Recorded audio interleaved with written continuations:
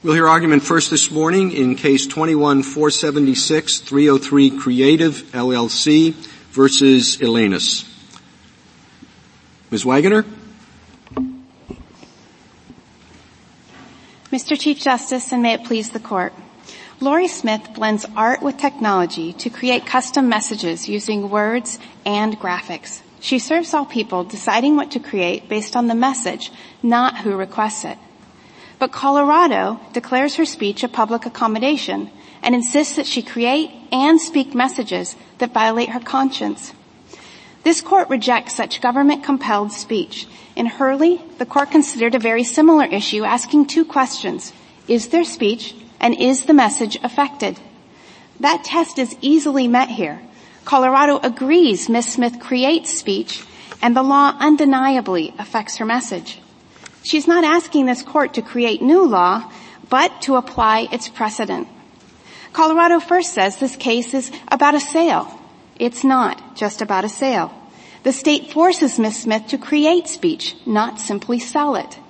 Next, Colorado says it can compel speech on the same topic. But Ms. Smith believes opposite-sex marriage honors Scripture and same-sex marriage contradicts it. If the government can label this speech equivalent, it can do so for any speech, whether religious or political. Under Colorado's theory, jurisdictions could force a Democrat publicist to write a Republican's press release. Colorado's last resort is to argue that it can at least compel the same expression. But even the same expression can mean different things, like a black sculptor who carves a custom cross to celebrate a Catholic baptism, but not an Aryan church rally. If the government may not force motorists to display a motto, school children to say a pledge, or parades to include banners, Colorado may not force Ms. Smith to create and speak messages on pain of investigation, fine, and re-education. I welcome this Court's questions. Counsel, would you spend just a few minutes on whether or not this your case is ripe? Sure. This Court has considered pre-enforcement challenges before, and in those contexts, it has looked at the facts. This is one of the strongest pre-enforcement cases I think that this Court has considered, in that the parties have stipulated every message that Ms. Smith would create has a unique, customized message, and that it celebrates a wedding and celebrates a marriage. It's also difficult to imagine a scenario where there isn't a more aggressive enforcement history by Colorado. Ms. Smith's speech has been chilled for 6 years. She has been unable to speak in the marketplace. She's ready to do so today, and she's ready to post her website statement today, which makes this case ripe. Ms. Wagner, unless you're not through with that, sorry. I'm through. Okay. Thank you. Can I give you a hypothetical? It's not really a hypothetical, because I happen to have 2 clerks in my chambers this year who are engaged. So in looking at this case and preparing this case, I looked at their websites. And so the hypothetical is about, I'm going to call it the standard website. They both have their names on it, the date of the wedding, a picture of the couple. Then there are a bunch of places that you can click to.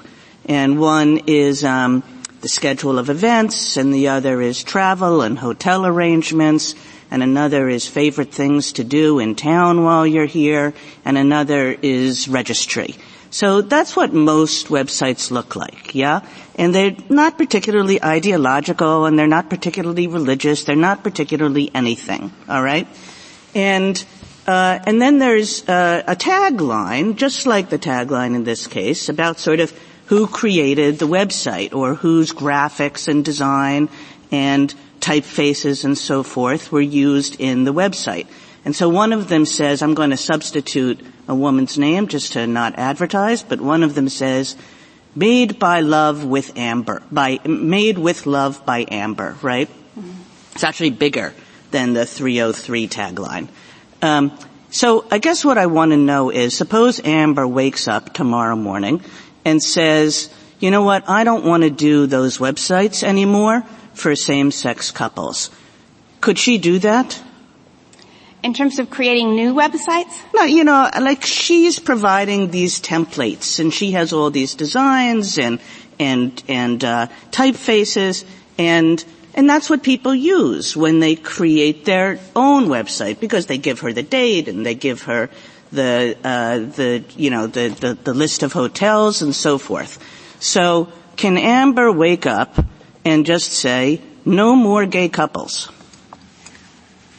She can't say no more gay couples, but a speaker does have the ability to decide not to speak under the law. But I think the hypothetical that you're mentioning is assuming that it's a plug-and-play website, essentially, that the website is already made and that the speech creator isn't making any additions to it. No. I mean, just like, I have to think that your client does something similar. You have lots of graphics, you have, typefaces, and, maybe, some are a little bit more you talk to the client, and some are a little bit less you talk to the client. But basically, clients are coming in and they're saying, we just want a standard website, that tells people where to stay and how to travel there, and what our favorite things to do are. And the question is, can a website designer say, sorry, that's not my kind of marriage? The website designer... There's no scripture, there's no ideology, there's no nothing. There is ideology, and this court has already recognized that there is ideology and different views on marriage, and the court's promise in Obergefell is to protect those who would believe marriage is between a man and a woman from having to express a view that violates their conscience. But so I think that, if I understand you, you're saying, yes, she can refuse, because there's ideology just in the fact that it's Mike and Harry and there's a picture of these two guys together. That is speech. You are announcing a wedding, and if you believe the wedding to be false, then the government would be compelling you to say something that you otherwise wouldn't say, which makes it content-based. So it's really nothing about the content of this speech. I mean, it could be Mike and Pat, and you don't actually even know whether Pat is a woman or a man. There's really nothing about the content of this speech. Am I right? In your case, you have like scripture examples, and so that might, be different, maybe. But you're being forthright and saying it's really not about that. It's nothing about the content of the speech. It's just that the content is being, whatever the graphics and typefaces and, which hotels are, have been reserved for the wedding, it's being used in a same-sex marriage. No, it's not about the use. It's about when a person is creating speech, it is what is the message that they are expressing. The Hurley framework asked this court to first look at, is there speech? And there clearly is. Words, graphics, text, videos, pictures. That's speech, and it's generally protected. The second is to ask, is the speaker's message affected? And when you're requiring a speaker to create a message to celebrate something that they believe to be false, you're compelling their speech, and it's affecting their message. So their message is not actually the content of the website. I mean, this is Justice Kagan's point. We could have a situation in which the identical website is being offered, one to Harry and Anne and one to Harry and Steve. But everything on the website is exactly the same. I think I hear you saying that the message that the designer would be sending when she offered the website to Harry and Steve would be different and contrary to her beliefs, and that so it's the implicit message that she's endorsing that wedding that's the problem. No, she's not. It's not about whether she's endorsing it. She's not speaking through anything but creating the speech. And when you switch out those names, you're switching out the concept and the message that is actually in the website.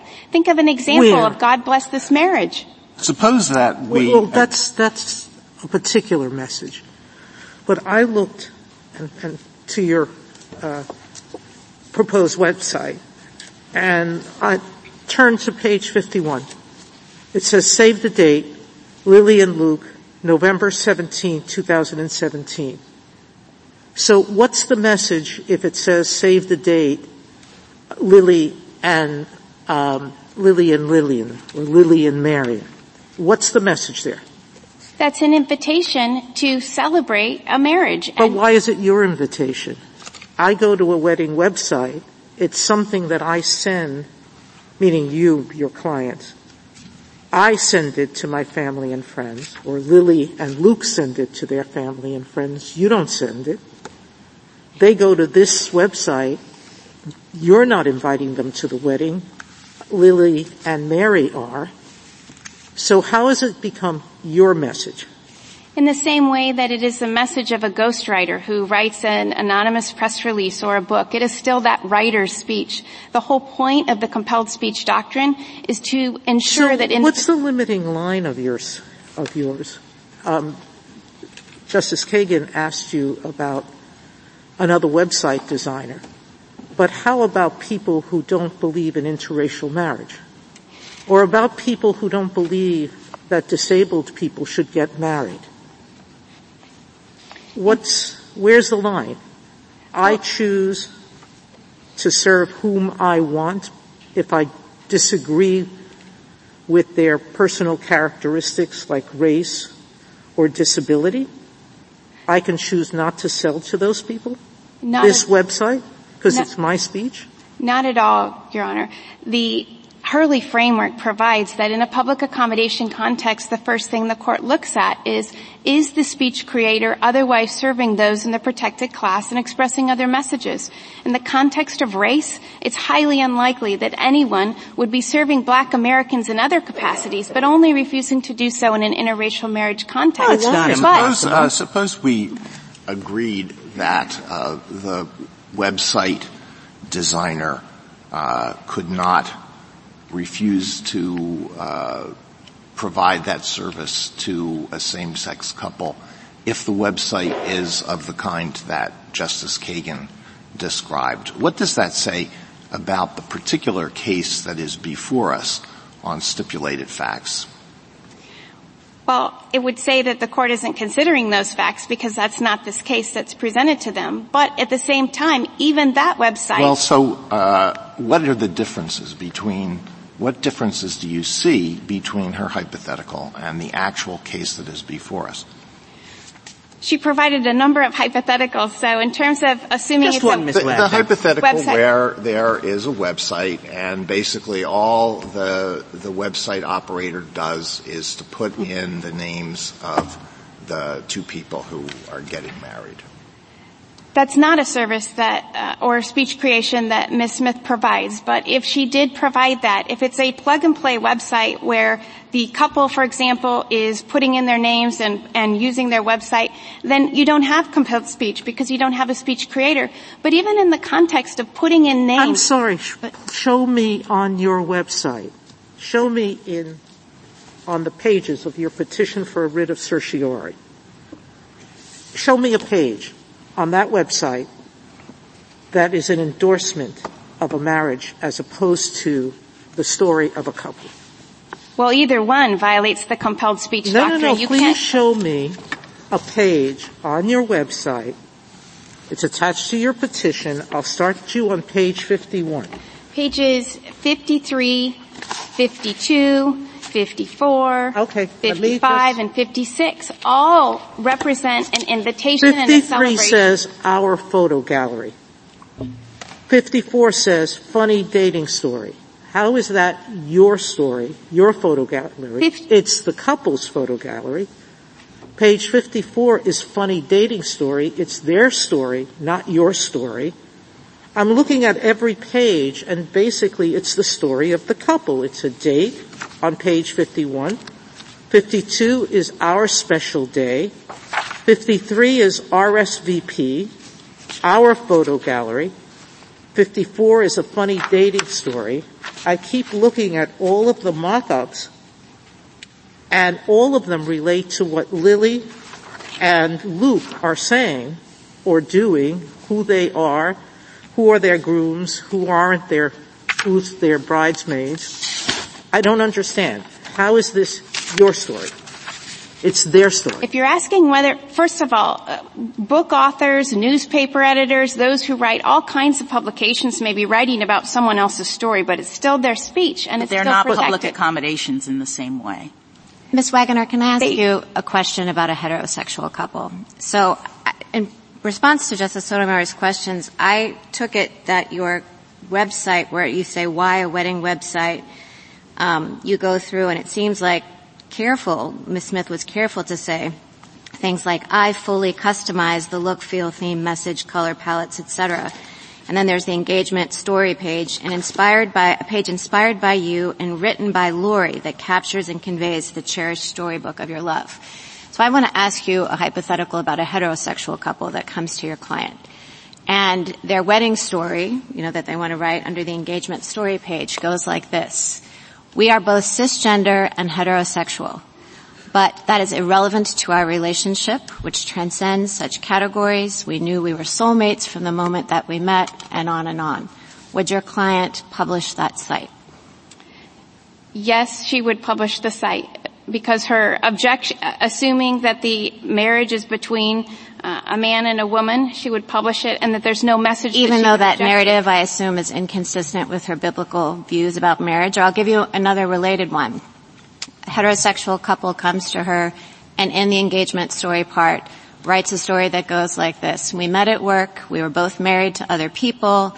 But what began as late nights at the office quickly turned into love. After 6 months, we realized we could be happy only with each other. So we decided to begin our story today, got divorced, and are marrying each other. Does she publish it? I don't believe that she would. I also don't believe that she would embrace or express a message that would essentially say it doesn't matter whether there is a marriage between a man and a woman. She wouldn't create that speech So either. It's about the message and not about the sexuality of the couple that asked her to express it that matters. Yes, which is exactly how the court decided the case in Hurley, but it's also in other cases as well. The Pacific Gas and Miami Herald cases, this court has routinely looked at compelled speech cases to determine if the message... And Ms. Wagner, can I just ask you to clarify before we move on? When I first asked you the question about the cisgender heterosexual couple, you said you thought she would publish it, but then it seemed like you wavered and said something different. If I could just clarify the hypothetical, the second part of the statement was that it didn't matter. Is that? That concepts of gender or, sexual orientation were irrelevant to their relationship because they believe that those categories don't matter. What matters is their union of souls. No, she would not create a website that would say that because that would violate her beliefs about what Scripture holds on marriage. In the same way, though, this law and the compelled speech doctrine protects the LGBT website designer who won't be forced to have to create a website essentially advocating for a view of marriage that they don't hold. Can I ask No, go ahead. No, please. No. Justice Gorsuch. I'm sorry. No. One can view these websites, or last time around we had cakes, as either expressing the maker's point of view or the couple's point of view. And that's really at the heart of a lot of this. And I guess I'm a little confused because sometimes, as I understand it, you're saying inherently here, it is my client's point of view and not just the couple's point of view. I'm being compelled to speak. I get it. And sometimes Colorado agrees with you. For example, when it comes to the example you just gave, which is why I popped up. I believe it was William Jack in the Masterpiece Cake example, where Colorado said he didn't have to create cakes that spoke against same-sex marriage, that would be his compelled speech, not just the couple's speech. So what do we do about this level of generality problem, if you will, where people slide back and forth based upon their priors? How do we avoid that as a court? What rule would you have us draw? The court should follow a rule that says if the speech is being created and there's an objection and that objection is contained in the message, it is protected speech. And the government can't slide up and down. So please tell me why it's not protected speech. The identical message that Justice Barrett put forth, but by a disabled couple. And you say, I don't want disabled people to get married. I think propagating a disability is against my personal belief. It doesn't have to be religious because we're not dealing with the religious part of this. I don't want to speak that message. I, too, believe that two disabled people getting married and telling their story of how they got in love I'm not going to serve those people because I don't believe they should be married. What's the difference between that and I don't believe black people and white people should get married? What matters is what the objection is that the speaker is being asked to create, and whether the objection is... But if that's my objection. I don't believe they should be telling their story.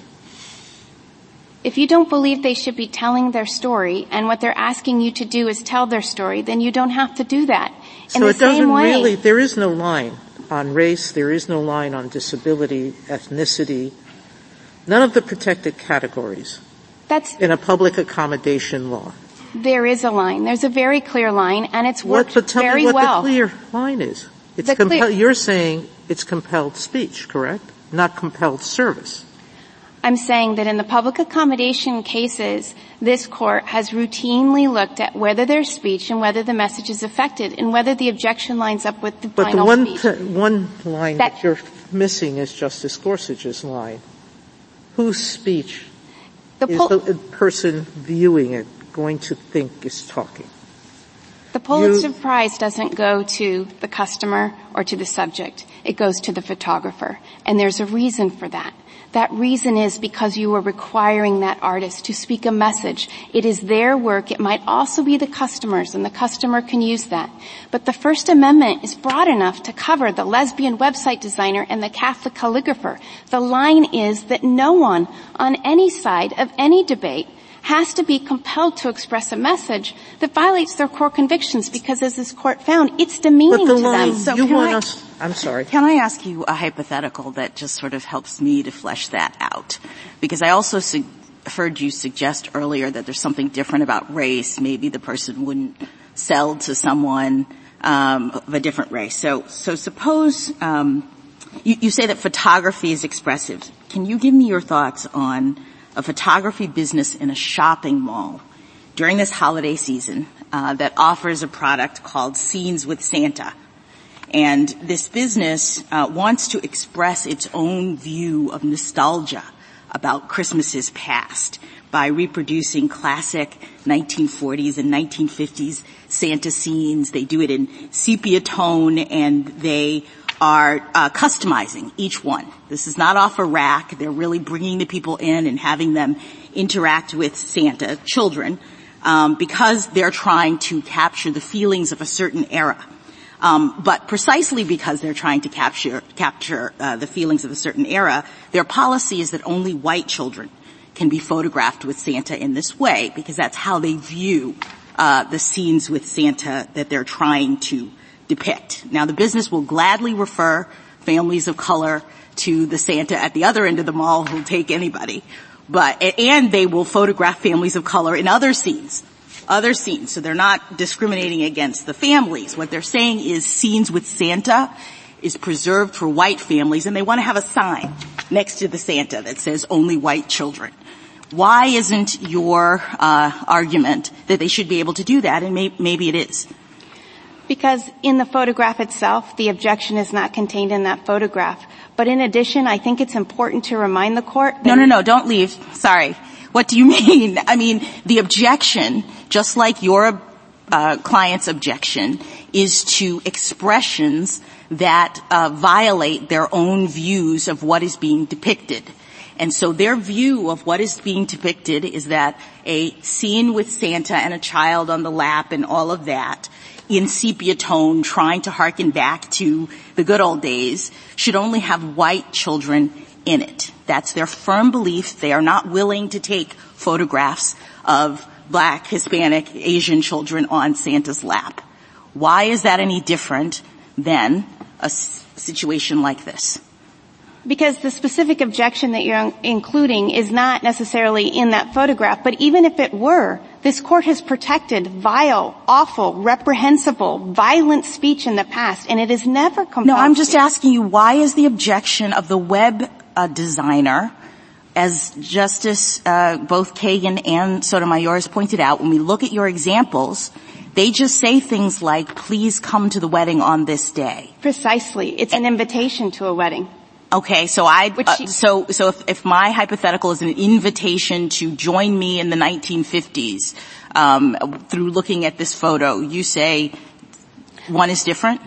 I say that same clarity of the message isn't in that photo, but there are difficult lines to draw, and that may be an edge case, but this is not. We have a creator of speech and a very clear message. It may be an edge case, meaning it could fall on either side. You're not sure? I am sure, and that the message isn't in the product. It's not in the photograph. But even if this court were to find that it was, the court would still have to protect the speech. And the court could draw a line in a different place, as it has juxtaposed Loving and Obergefell in terms of the beliefs between same-sex marriage. In Obergefell, did the court say that religious objections to same-sex marriage are the same thing as religious or other objections to people of color? No. In fact, it said that decent and honorable people hold beliefs about marriage, believing that there's a gender-differentiated marriage and that that's based on reasonable religious and philosophical premises. When we review Loving, there's a very different... But tell me how to write this decision for you that draws the line just on gay marriage, because that's what you seem to be saying right now, but draws a line that doesn't affect my example of a disabled person or an interracial couple. You're saying it's just because it's compelled speech.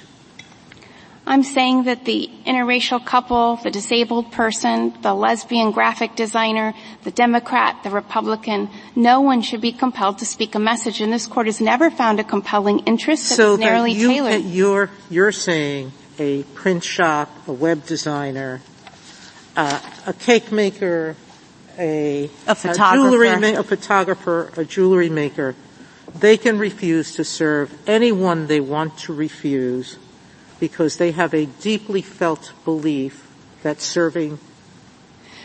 taking pictures of black couples, black and white couples, taking pictures of disabled people are going to believe that they're speaking that message. I'm not saying that at all. What I'm saying is that in every free speech case, the court looks first, is there speech? In many of the situations you raised, there would not be speech. But why not? I'm saying your identical website, and I don't see a page in here where it says, I am speaking 303. That's on your personal website. It's not on the wedding website. I've asked you to show me where, in which pages, it's your message as opposed to the couple's message. Every page is my client's message. Just as in a newspaper that hosts an op-ed written by someone else. Or Hurley, the parade. But then why does an off-the-shelf website, the creator of an off-the-shelf website, is then speaking? That's what you're saying.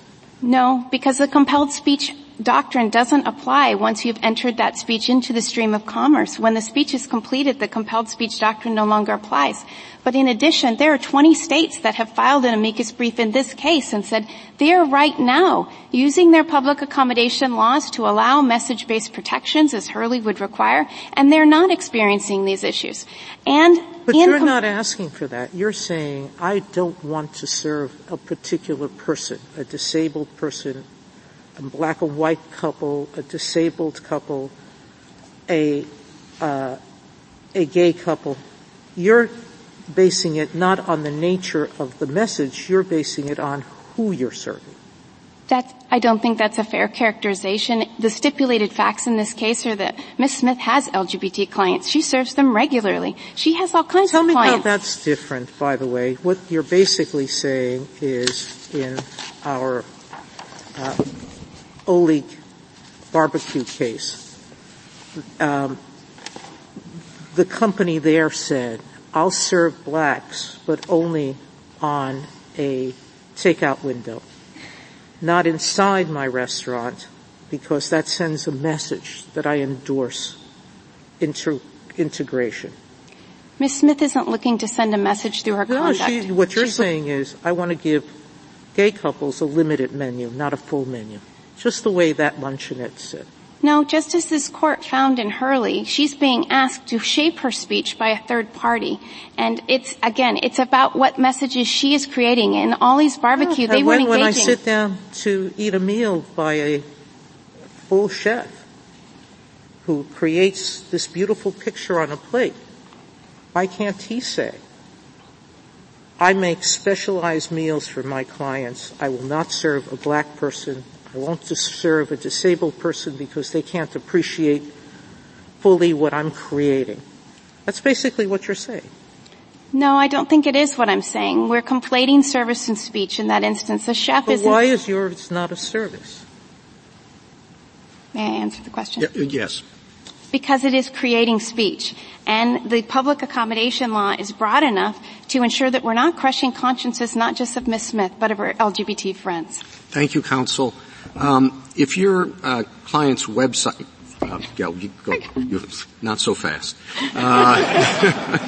New way of doing it. if your client's website was the same as it is, but the only indication of any limitation was a tagline at the end saying these services are for heterosexual couples only, could that constitutionally be applied under the Colorado statute? The speech could be compelled if you're suggesting that she essentially has a no customers only sign, and that's exactly... as in your case, no websites. No websites are available except for heterosexual couples. For marriage? Yeah, same thing. Generally speaking, no. In Ms. Smith's particular case, all of her websites are created, they're original, customized to the story. And so in that instance, she believes same-sex marriage to be false and couldn't create the speech. Okay, what if it said, I won't provide websites for anything other than heterosexual marriages because of religious reasons? Could that be covered? Or is it simply the invocation of religious basis for the objection that protects it from coverage under the statute? The religious basis is not determinative here. This Court has provided broad protection for religious speech, but it wouldn't matter. This compelled speech doctrine applies in a host of situations and cases that are not religious. I guess I don't understand that answer. In other words, is it simply adding for religious reasons to the label that would change whether it can be regulated or not? I think what's important is that the objection is to the message she's being asked to create. And so if she believes she's being asked to create a message that violates her convictions, whether those convictions are based on a moral reason or a religious reason, it would be protected. Okay, thank you. Justice Thomas? Justice Alito? Justice Sotomayor? Justice Kagan?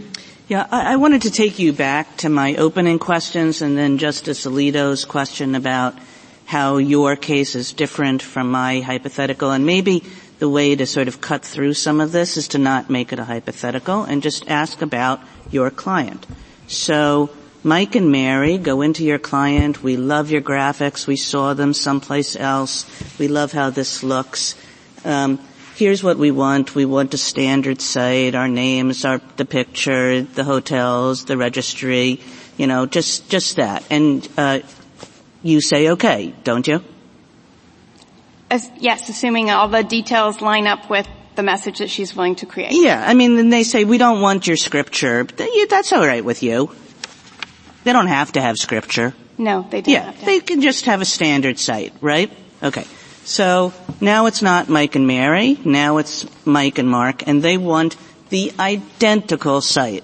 We saw Mike and Mary's site. We loved it. We're getting married, all they want to change is the date maybe, or, their names, whatever.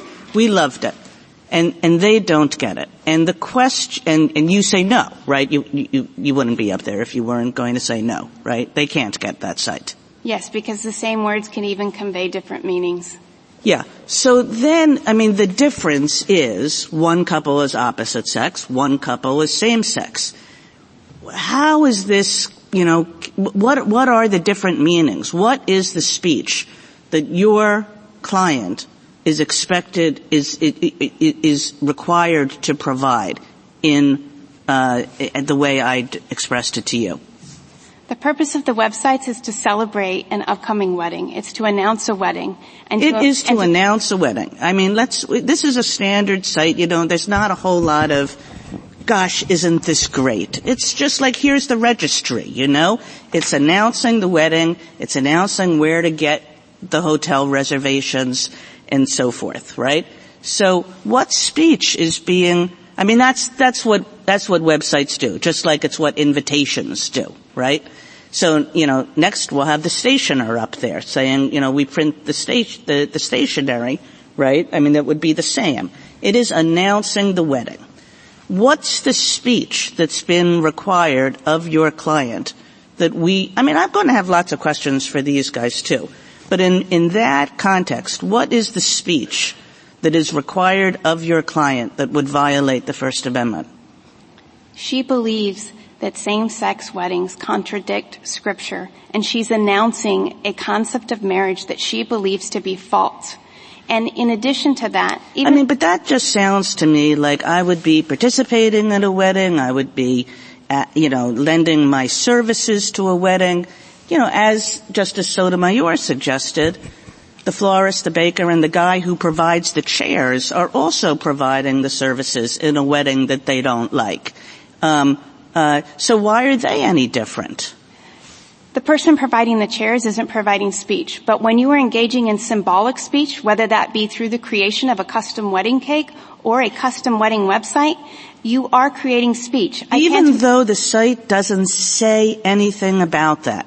It doesn't say, wow, gay marriage is a wonderful thing. It doesn't even say, we're here to celebrate this wonderful marriage in my hypothetical. It doesn't even say that.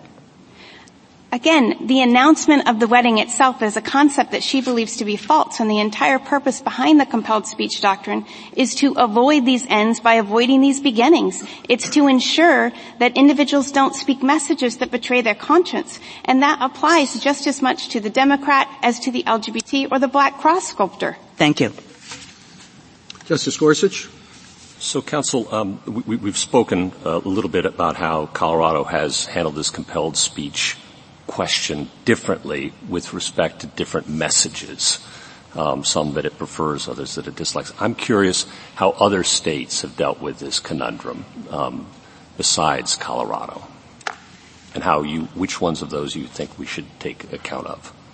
20 states filed an amicus brief in support of Ms. Smith and expressed to this court that they're applying their public accommodation law to provide message-based protections, just like the court did in Hurley, following the same test that's being articulated today. And they've been doing it successfully.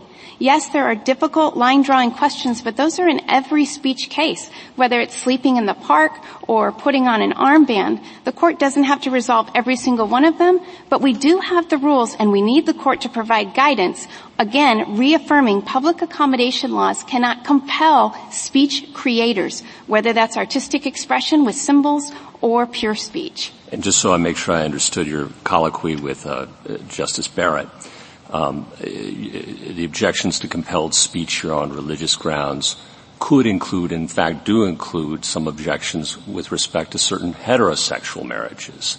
That there are certain heterosexual unions that your client would not speak toward either. Is that correct? Certainly, and that's in the stipulated facts in terms of she declines messages based on the message, and she has declined other projects based on the message that have nothing to do with same-sex marriage. So the question isn't who, it's what.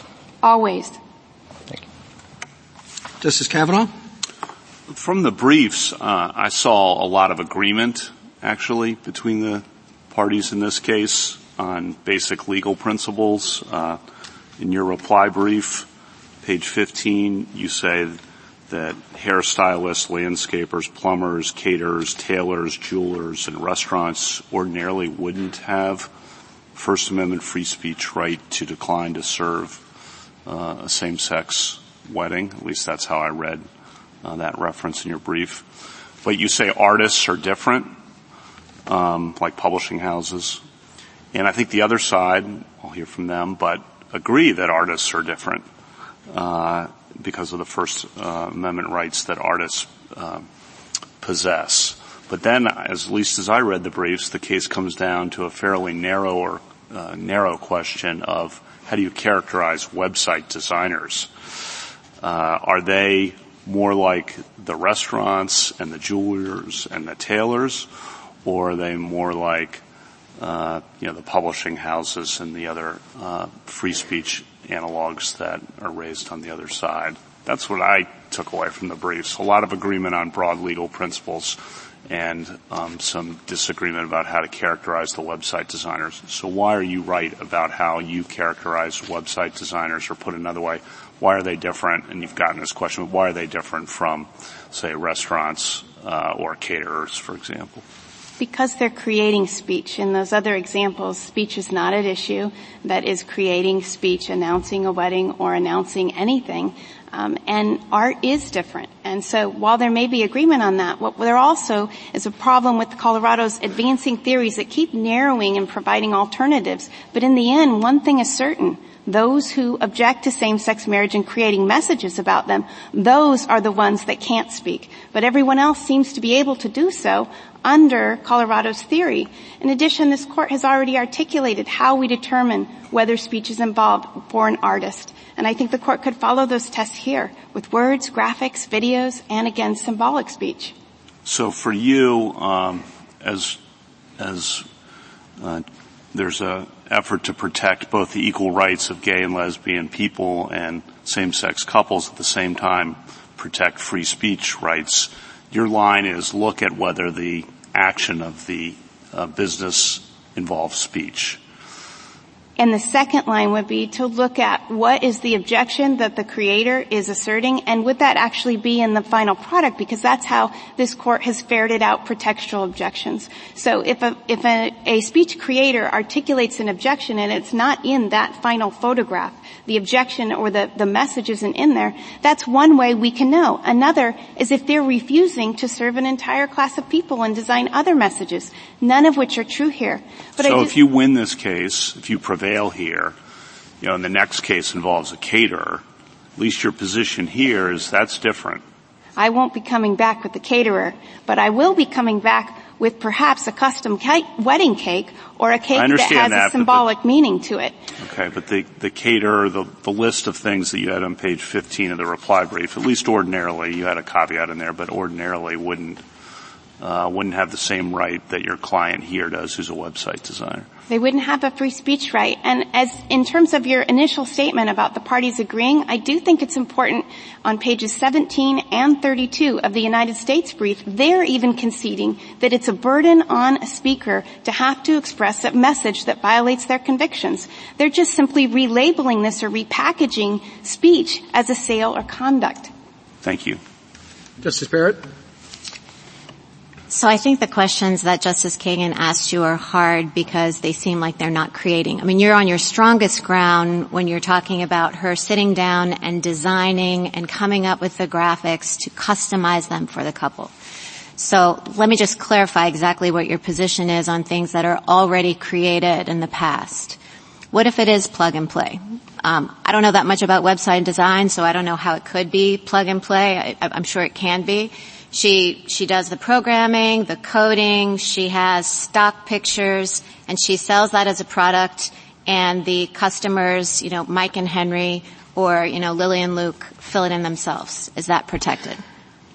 It is not protected in the same way that if you sold a Bible commentary, you wouldn't be able to decide whether the Bible commentary will be burned or it will be used in a church service. The stream of commerce, it's been put in the stream of commerce. Okay, so why is it different? Justice Kagan said, so maybe you do create customized websites and you've created one for, Lily and Luke, and then, Mike and Henry see it and say, you've created that already, we love it. We want to buy it. Don't create anything new for us. Just give us exactly what you did for them. Why is that different than plug and play, or is it?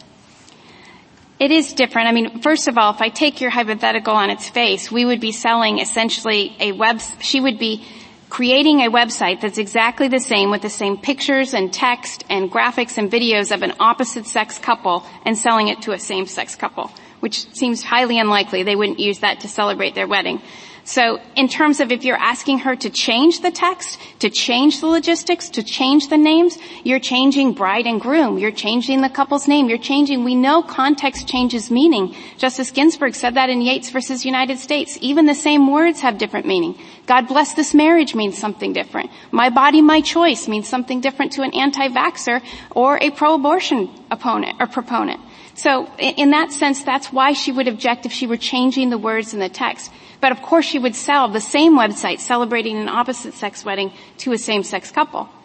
Okay, so context changes, meaning what if instead of a graphic designer, she's a songwriter? And she writes a song, let's say At Last or Wind Beneath My Wings or something that people want to dance to at their wedding. And the lyrics are out there, it could be played at a heterosexual wedding or it could be played at a gay wedding. Once the artist has created that song, can the artist say, but I'm not licensing it to be played at certain kinds of weddings? No, I don't think the artist could. I'm not familiar with the licensing rules and how all that would apply in terms of the contractual relationship. But in terms of just having a song used at a wedding, assuming that would otherwise be okay, there's no other legal rights, she couldn't. That was in the stream of commerce. But I think it's important to point out that if that artist were being asked to perform that song in a live way, for example, sang at a Democratic inauguration and they were asked to perform at the Republican one, under Colorado's theory, they could be compelled to do so in a number of jurisdictions. 19 jurisdictions have political ideology. And when we think about that, there's no limit to what the government could compel. Thank you. Justice Jackson?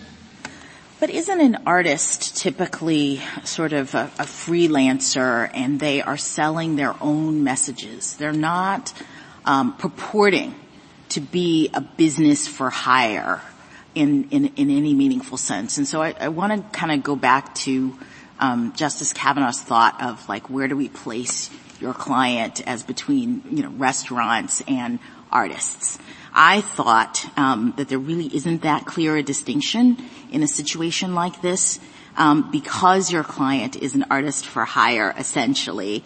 Yes, she does customize things. They're not off the shelf, but she purports to be a public accommodation providing customized things to anyone who pays her except for people whose messages are those that she disagrees with. And I just don't know that I've ever seen that kind of scenario, even in the cases that you're talking about, because sort of what Justice Gorsuch was saying, it's relying on the implicit message that she does not want to convey by supporting this person. There's an explicit message in the actual work, but to the extent that actual work is identical to the work that she would otherwise sell to the gay couple, except for their names, then she is implicitly saying, by selling this, I'm going to be violating my own beliefs. So let me just ask you another quick hypo. So I'm trying to understand the extent to which this matters that she's a speaker as opposed to a restaurant. So I sell food, and one line of products that I make is from scratch for particular customers that are based on my grandmother's cherished family recipes. My dearly departed grandmother was clear that she only wanted to provide this kind of nourishment for people who share our same religious heritage. So I call these products Grandma Helen's Protestant Provisions. And I sit with each customer who comes in and I hear about their faith and their family and I customize the recipe for them after having this discussion. So the food is not expressive, right? I'm not speaking in my food, but I am trying to convey that only certain people get to partake in this product. Can I do that consistent with the First Amendment or not? No, and in the situation, as you said, in terms of a caterer, the caterer is not engaging in speech. In terms of your initial statements or questions, speech is speech, whether it's paid or pro bono. But don't we have cases that suggest that people's conduct can be expressive? I thought there was a whole line of cases that said you didn't have to actually have an express message. You could be acting in such a way as to express a message. And in my restaurant hypo, I'm saying if I sell to non-Protestants, I'd be expressing a message contrary to Grandma Helen's core beliefs. You're speaking through conduct at that point, and that is a different analysis. In terms of the expressive conduct test, the court has already articulated what those tests are and what a reasonable person would observe. But in that case, you're talking essentially about status discrimination. There's no message that she is creating that would be compelled in that way. That would simply be service. In addition, though, I think it's important to recognize the breadth of the public accommodation law. You've started with a statement about freelance writers. At oral argument at the 10th Circuit, my friend in Colorado admitted that freelance writers are considered to be public accommodations under All right, this well, law. I'll ask them about that, but what about my photographer? My photographer is speaking through photography, yes? In your photography, yes, photography is speech, just as websites are under the court's decision. All right, so my Reno. photographer is speaking by being forced to create a Santa photo with minority children in it that they don't want to. They don't think that should be there. The issue in that hypothetical isn't whether there is speech. The issue is, in that context, are they otherwise serving those and expressing other messages, and does the objection that they're asserting line up with the message? The court in Hurley did the exact same analysis to say, is the parade organizers otherwise... But Hurley was a private association. It wasn't a public business. What I'm asking you is, I have a public business. I'm a photographer. My belief is that, I'm doing It's a Wonderful Life scenes. That's what I'm offering. Okay? I want to do video depictions of It's a Wonderful Life. And, I, knowing that movie very well, I want to be authentic, and so only white children and families can be customers for that particular product. Everybody else I'll give to everybody else, I'll sell them anything they want, just not the It's a Wonderful Life depictions. I'm expressing something, right, for your purposes, that's speech. What about, what's the other step? It's speech, and I can say anti-discrimination laws can't make me sell the It's a Wonderful Life package to non-white individuals. In the same way, I would say, first of all, in the same way that this court, when there is a message and a status and it's overlapping, the court would say that message wins in that instance. I don't have to sell it to it. I don't think that message is in that hypothetical, but take the example of the musical of Hamilton. There's a direct overlap in the musical of Hamilton, and in that case we know that they're expressing a preference for who they're hiring in terms of race. No, I'm not talking about, you're sort of slipping into it like 1,000 different analogies. I just want you to focus on whether or not I have speech when I'm a photography business and I hang out my shingle, everybody can come, but I have certain products that I'll only sell to to white individuals because the speech that I'm trying to depict is the authentic depiction of that scene as I understand it and that I want to put out there in the world, and it has my signature on the bottom of it, so people are seeing my photos, and I want my photos of It's a Wonderful Life to be as authentic as possible, meaning no people of color. It seems in each iteration of the hypothetical the objection is changing. What I can articulate is the test, and I can also say that when there's an overlap between message and status, message does win, and Hamilton provides an example of that. All right, thank you. Thank you, counsel.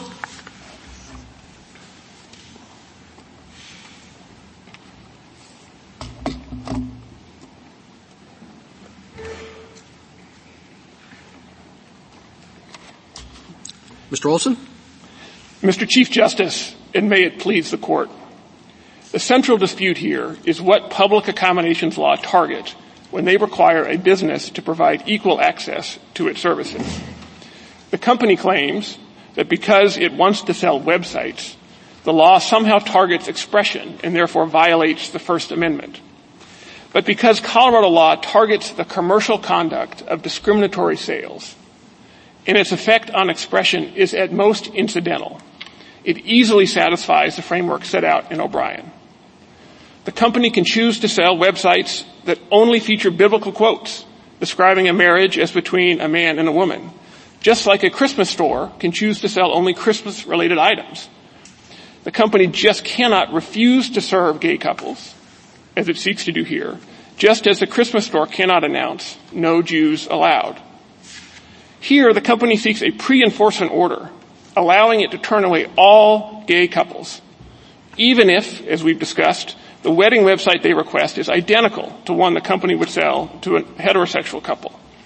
Granting such a license to discriminate would empower all businesses that offer what they believe to be expressive services, from architects to photographers to consultants, to refuse service to customers because of their disability, sexual orientation, religion, or race.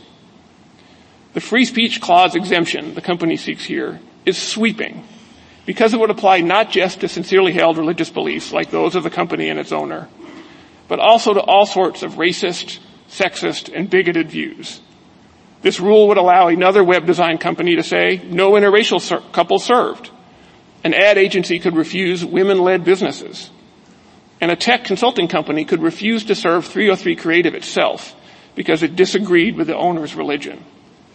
This court should not upend long-settled law that protects the full and equal access of all Americans to our public marketplace. I welcome the court's questions. Counsel, you have spent quite a bit of your brief talking about the tradition of public accommodations laws.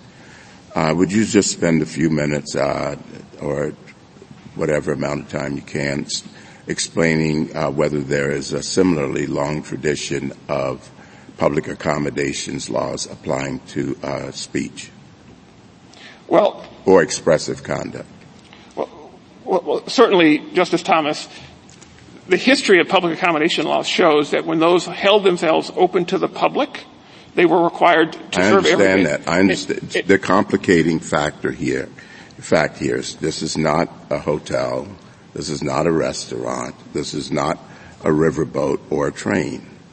I'm interested in the intersection of public accommodations law and speech. I think we see some public accommodation law being applied to examples that are speech today, tailors, barbers, etc. But what we don't see over the long history of public accommodation laws in this country is people raising First Amendment speech objections to those laws applying to it. Well, I think that in part depends upon whether or not you're engaging in speech. If you're running a train business or a riverboat business, that's not exactly, doesn't implicate speech. So those are straightforward. I understand that.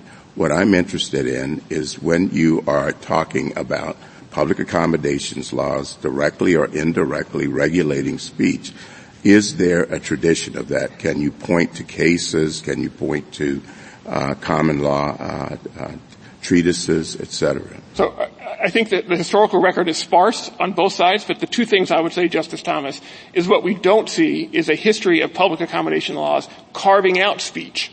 They all are laws of general applicability that apply to all those operating a trade to the public. They don't say except those engaged in expressive conduct. And with that framework, we do not see a history of cases where people raised their hand and said it shouldn't apply to me because I'm speaking. And so I think the public accommodations brief on our side in this case sets that out quite nicely. But there is no case from 150 years ago that comes out either way with this exact issue. Mr. Olson, I'm sorry, Chief. Not 150 years ago, but I think it's 10 or 12 years ago in City of Fulton, which you cite in your brief. It sort of follows up on Justice Thomas's question, although you don't even get to speech. I think the court in that case said, when you're looking at some of the concerns that you're talking about, that a individualized, subjective, multi-factor, whatever determination, in that case foster care and adoption, is not the same as a seat on the bus or a room in the hotel. How does your argument fit with that position that was articulated in the court with respect to the nature of individual speakers' message? Well, I think those questions are not presented in this case because most artists are not public accommodations, but my friend stipulated that the company was a public accommodation, and often a lot of the hypotheticals that we've been talking about artists and certainly Lin-Manuel Miranda, who is writing the play Hamilton, in terms of the concern expressed in a lot of our cases about compelled speech and the distinction of others where you can have a requirement of serving people without regard to certain characteristics.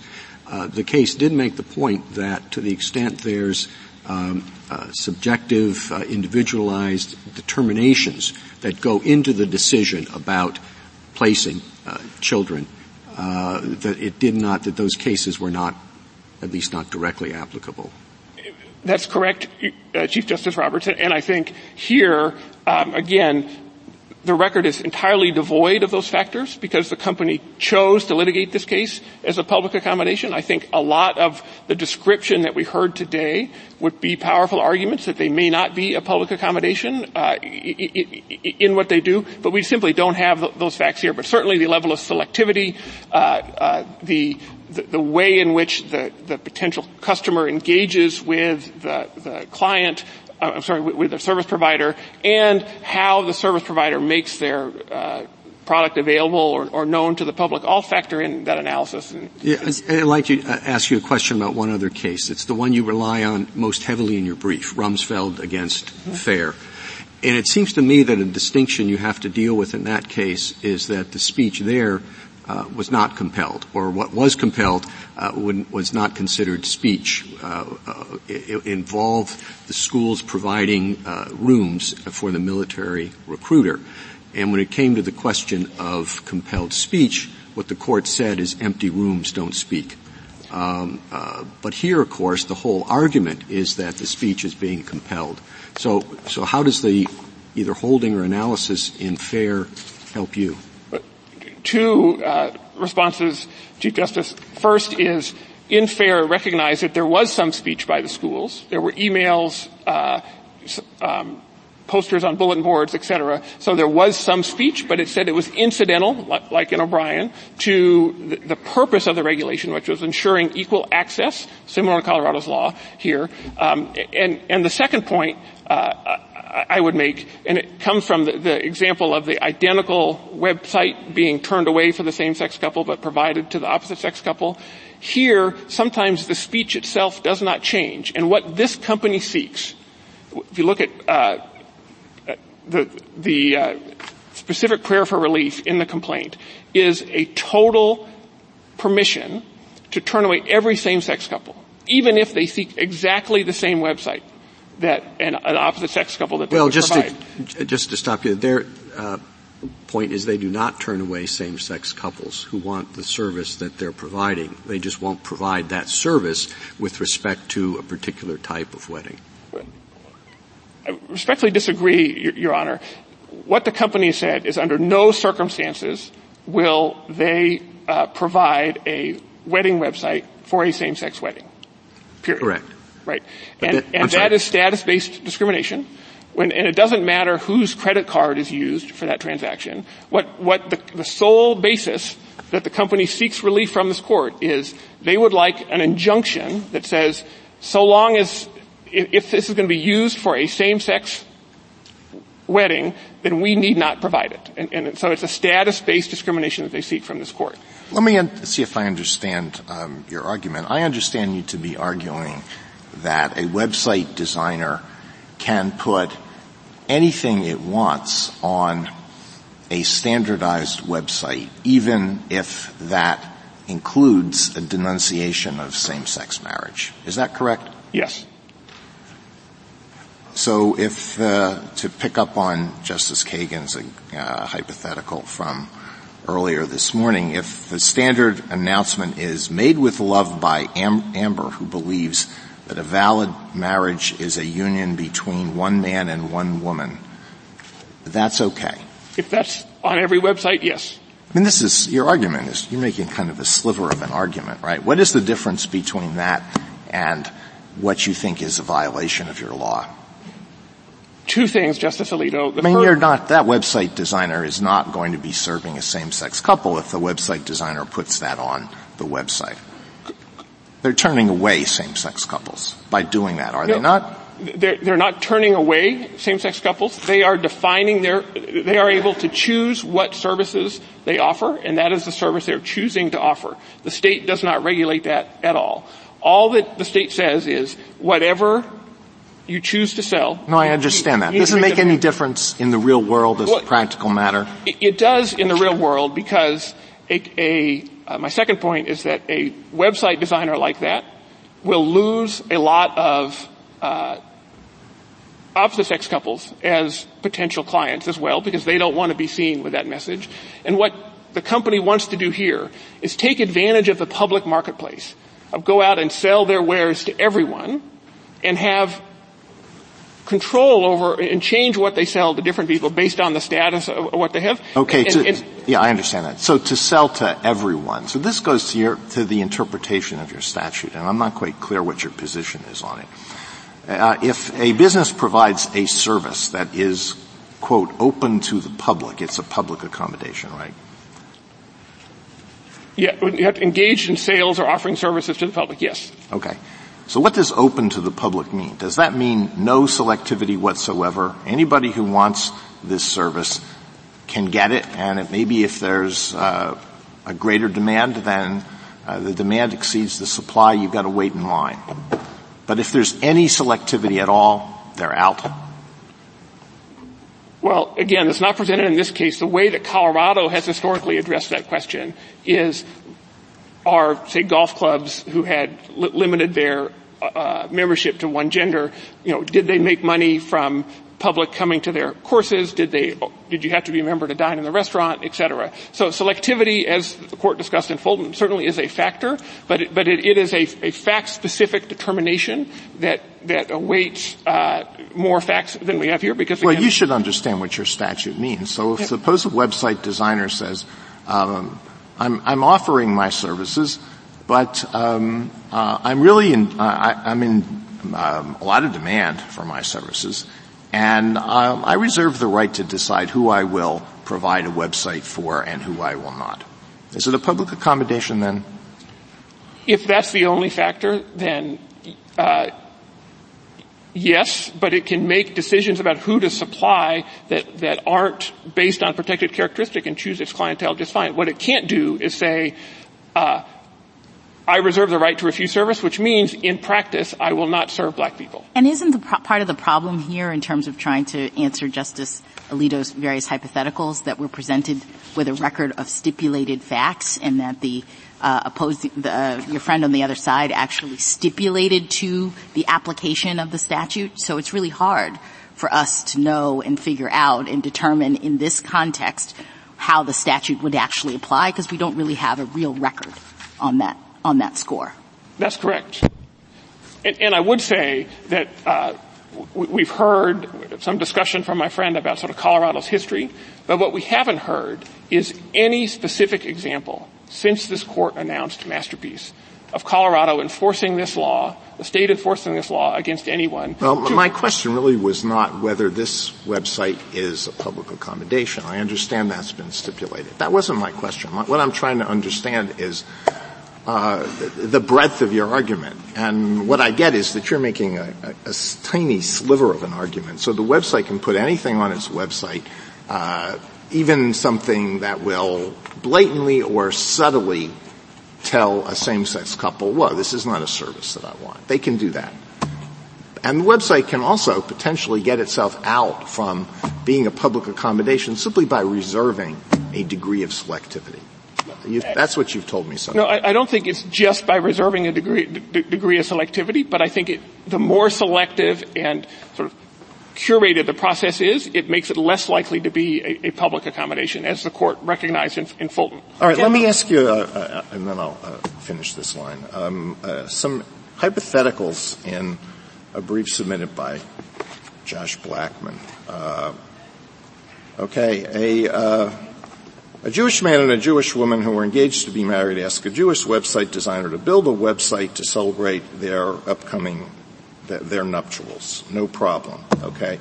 Another Jewish man and a Christian woman who were engaged to be married ask a Jewish website designer to build a website to celebrate their nuptials. Big problem. Quote, many Jews consider intermarriage an existential threat to the future of Judaism. Does that website have to accept the second couple? Again, as we talked about before, if the Jewish website designer has very explicitly Jewish themes on the wedding, they don't need to on the website. They don't need to take that down for the inter-religious couple that comes. But if they offer a general service to the public, they need to offer that regardless of the customer's religion. So the fact that they offer that this is a Jewish, that is offered mostly to Jews, that's enough to make it, or exclusively to Jews, that's enough to make it sufficiently selective to get them out from your... No, I'm drawing a distinction between what the website designer chooses to put on the website and who the website designer sells the website to. The website designer can choose to put on their websites whatever they want. but they just can't refuse to sell, if they're a public accommodation, they can't refuse to sell that website to someone solely because of their customers or the couple's religion. Okay, an unmarried Jewish person asks a Jewish photographer to take a photograph for his J-Date dating profile. Is it a dating service, I gather, for Jewish people? It is. All right. Maybe Justice Kagan will also be familiar with the next website I'm going to mention. So next, a Jewish person asks a Jewish photographer to take a photograph for his AshleyMadison.com dating profile. I'm not suggesting that. I mean, she knows a lot of things. I'm not suggesting that. Okay. Does he have to do it? Well, again, it would, what Colorado it depends. What Colorado looks to is what services the photographer makes available to the public. And if the photographer makes that service available to others taking pictures, for use on websites, then probably yes. But it depends on. Okay, Justice, then I really will stop. Justice Jackson's example of the Santa in the mall who, doesn't want his picture taken with black children. So if there's a black Santa at the other end of the mall, and he doesn't want to have his picture taken with a child who's dressed up in a Ku Klux Klan outfit. That black Santa has to do that? No, because Ku Klux Klan outfits are not protected characteristics under public accommodation laws. And presumably that would be the same Ku Klux Klan outfit, regardless whether if the child was black or white or any other characteristic. Yeah, you do see a lot of black children in Ku Klux Klan outfits, right? All the time. Suppose that, Can I? Yeah. Yeah, is that all right? Sure. I have one, I hope, easy question for you, and then a more difficult question. So, as I understand your argument, the kind of you can say anything you want as long as you say it to everybody, or not say anything you want as long as you don't say it to anybody. So, gay couple walks in to Ms. Smith's office and says, "We want a quote from Obergefell," and she says, "I don't do that." That's okay with you, yes? Yes. Because she doesn't do it for anybody. Yeah? Correct. Okay. Gay couple walks in and says, this is the harder one, all right? Gay couple walks in and says, I'd like the standard website, everything standard, the kind of website we were talking about before, but I want something in addition to that. I want on the home page, the website to say, "God blesses this union." All right? And Ms. Smith says, that's a problem, Ms. Smith says. And the gay couple says, "Well, you would say that if we were an opposite sex couple, right?" And she says, I would say that if you were an opposite sex couple. And the gay couple says, "Well, what's the big deal then?" I don't know. I think that kind of is different. So I'm wondering whether you think it's different. Well, I think it's different in part because it implicates the very compelling free exercise concerns of the vendor, which aren't present in this case, right? This is just a speech. Possible. I get the idea that there's a kind of religious element to it. And I wish I could think of one that didn't have that component, because I feel like there's something else going on there as well, that it is a statement of opinion about the nature of this marriage, which, in my earlier hypotheticals, I took care to remove. But now there's a kind of statement of opinion about the nature of this marriage. And unlike the kind of our story things, which is like, obviously, it's their story. It's not the designer's story. Unlike that, it feels a little bit to me as though it could be a kind of third person saying God blesses this union. And who would the third person be other than the person who's put the whole websites together?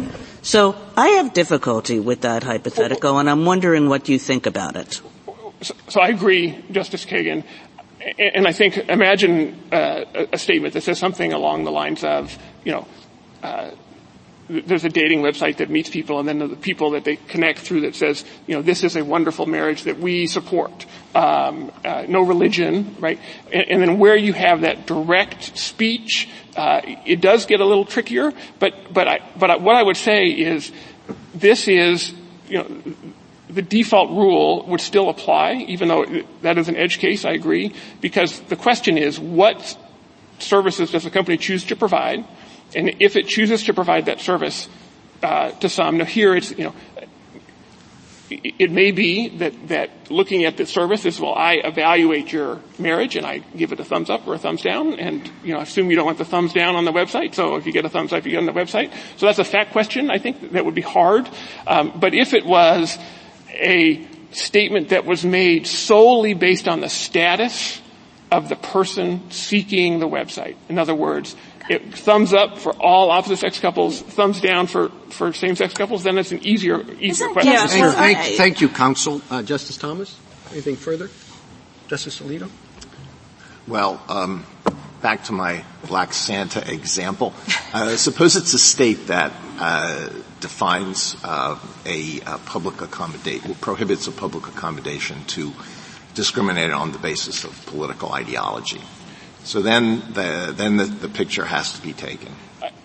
I think that is likely. Those political ideology distinctions face much more difficult constitutional scrutiny, and I think are separate in kind from the kind of characteristics that we're talking about here, which are categories of invidious discrimination. I candidly think in most circumstances political ideology do not satisfy the constitutional requirements. So it has to satisfy a constitutional requirement?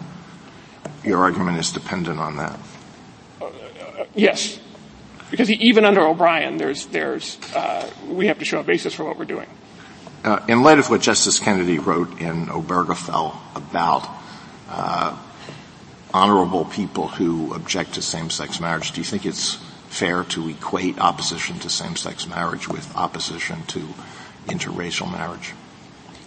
Yes, because in how the law applies, not in discussion with folks, because of course honorable people have different views on this issue. But I think when you look at what Justice Kennedy said there, the way to honor that requirement is, as this court has set forth in Fulton, in Masterpiece, of having a rigorous interrogation to make sure that there are neutral and generally applicable laws applied in fact that way, that don't single out religion.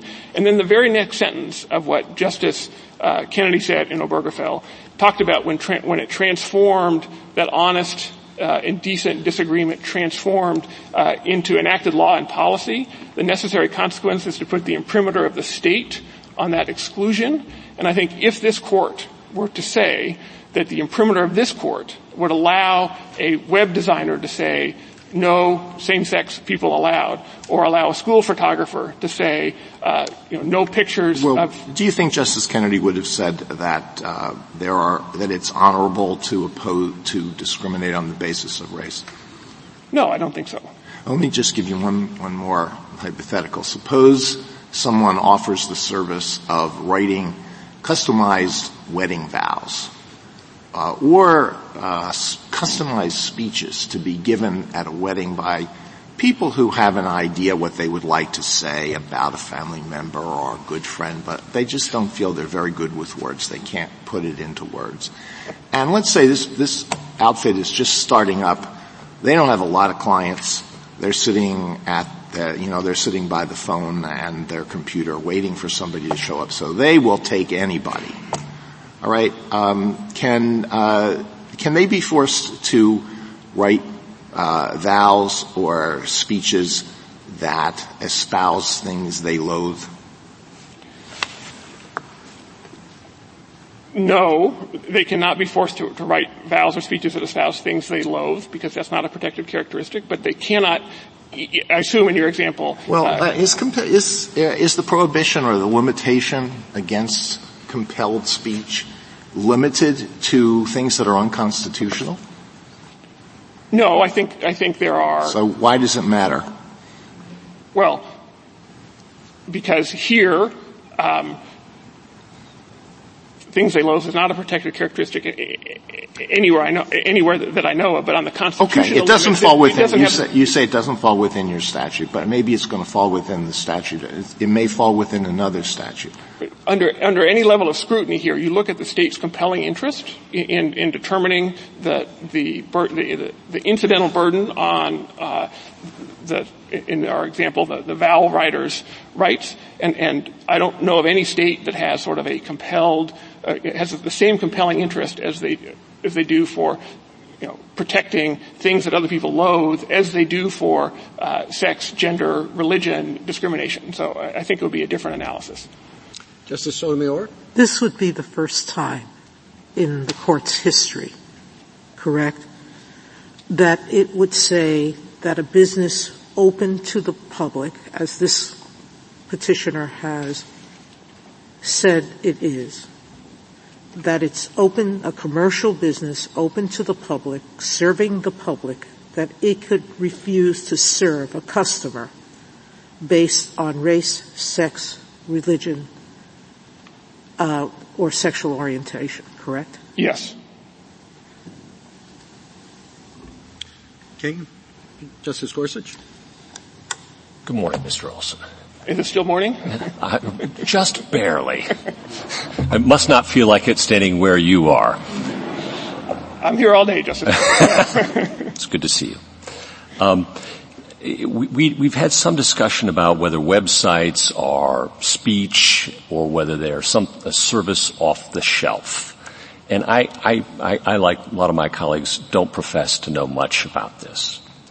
But I do know that there are some stipulations that you made in paragraphs 81, 82, 83, which say that this is customized, personalized, an expressive activity in each and every circumstance. What do we do about that from your perspective? Don't we have to take that as given? Yes, but it doesn't change the analysis, I think. Why not? Because I do see a thing very different if I put a cake on display, it's been made, it is what it is, or a website that you can then go customize yourself, and another thing to commission an expressive activity, and to require somebody to create an expression. Those are two different things, analytically in our law. So help me out. Well, I think along with the stipulations, we need to look at the specific relief that the company seeks. But those are the stipulations. No, they are the stipulations. Yeah. And the specific relief that the company seeks is the ability to turn away every single same-sex customer. Well, they can ask for what they want. What they get might be another thing, Mr. Olson. But how we analyze the case depends upon those stipulations. Of course it does. Okay. Okay. And then, separately, I was intrigued by your answer before my friends at the 10th Circuit about freelance writers and people like that, and the notion that Colorado could compel, for example, an individual to write a speech or a press release on behalf of, say, a religious entity with whom he or she disagrees. Does every press release writer, freelance writer, have to write a press release for the Church of Scientology, say, even though the beliefs of that institution may be inimical to the person? Not at all, and I admit I don't have firmly in mind the exact contours of my answer a couple of years ago to the 10th Circuit, but I will tell you what Colorado law says, which is a freelance writer may or may not be a public accommodation. Well, let's assume they are, okay. Under your definition, pretty broad, very different than the historical understanding of public accommodation, but we've gone over that. So assuming away that hard part of the question, getting to what limitations, all that Colorado law requires is that if you choose to offer a service to someone, you need to offer that service to I offer someone to else. write press releases for anyone. It's not a who, but it is a what. And the what is I won't write a press release that expresses religious views or that I disagree with. Well, I think certainly a freelance writer who is a public accommodation could say, I don't write press releases that express religious views, full stop. I won't write that for anybody. Right? You can. No. I'm happy to do it generally speaking, but just not ones I disagree with. There are many I would agree with across a wide variety of religious faiths. But I'm not going to do it for some with whom I disagree. Well, even in that circumstance, what Colorado looks to is the service you actually provide, and you choose the service so long as you could say. So the answer is yes. Colorado would compel that person. No, the answer is no. Okay, why? Because Colorado could say, you as a speechwriter could say, I write, the religious speeches that I write touch on a few traditions that I have knowledge of, and I don't write speeches that touch on other knowledges. Well, no, it's not, you're changing my hypothetical, Mr. Wilson, that I disagree with, that I find offensive to my religious beliefs. That's the hypothetical. So long as you would sell that to everyone, not based on their religion, but you can define the contours of the product. You can choose the contours of the product that you sell. But I call it speech, but you can call it a product if you want. We'll call it speech. You can choose the content of what you sell. You just can't what you choose say. Who you sell to. Okay. Right? And so you could say, I'm going to focus on these things, but I need to sell that to everyone, even if the person who wants to buy it is a member of a religious faith that I disagree with. That's fine. I will write a press release for many faiths and many belief systems but they have to be consistent with mine, and I won't do it if it offends my religious faith. Good to go. So long as you sell that to everybody. Yes. Okay. Yes. All right. What's different about this case? Because, I'll just finish the question. I'm already ready to answer it. But we have an individual who says she will sell and does sell to everyone all manner of websites.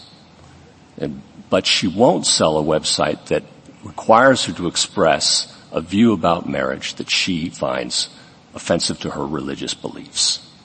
What's the difference between the two cases? I'm struggling to understand. The difference is, and again, looking at the specific relief the company seeks. Put aside the specific relief the company seeks, because it's up to courts to fashion relief. So that's not going to persuade me. Work on something that might. The difference is that distinction,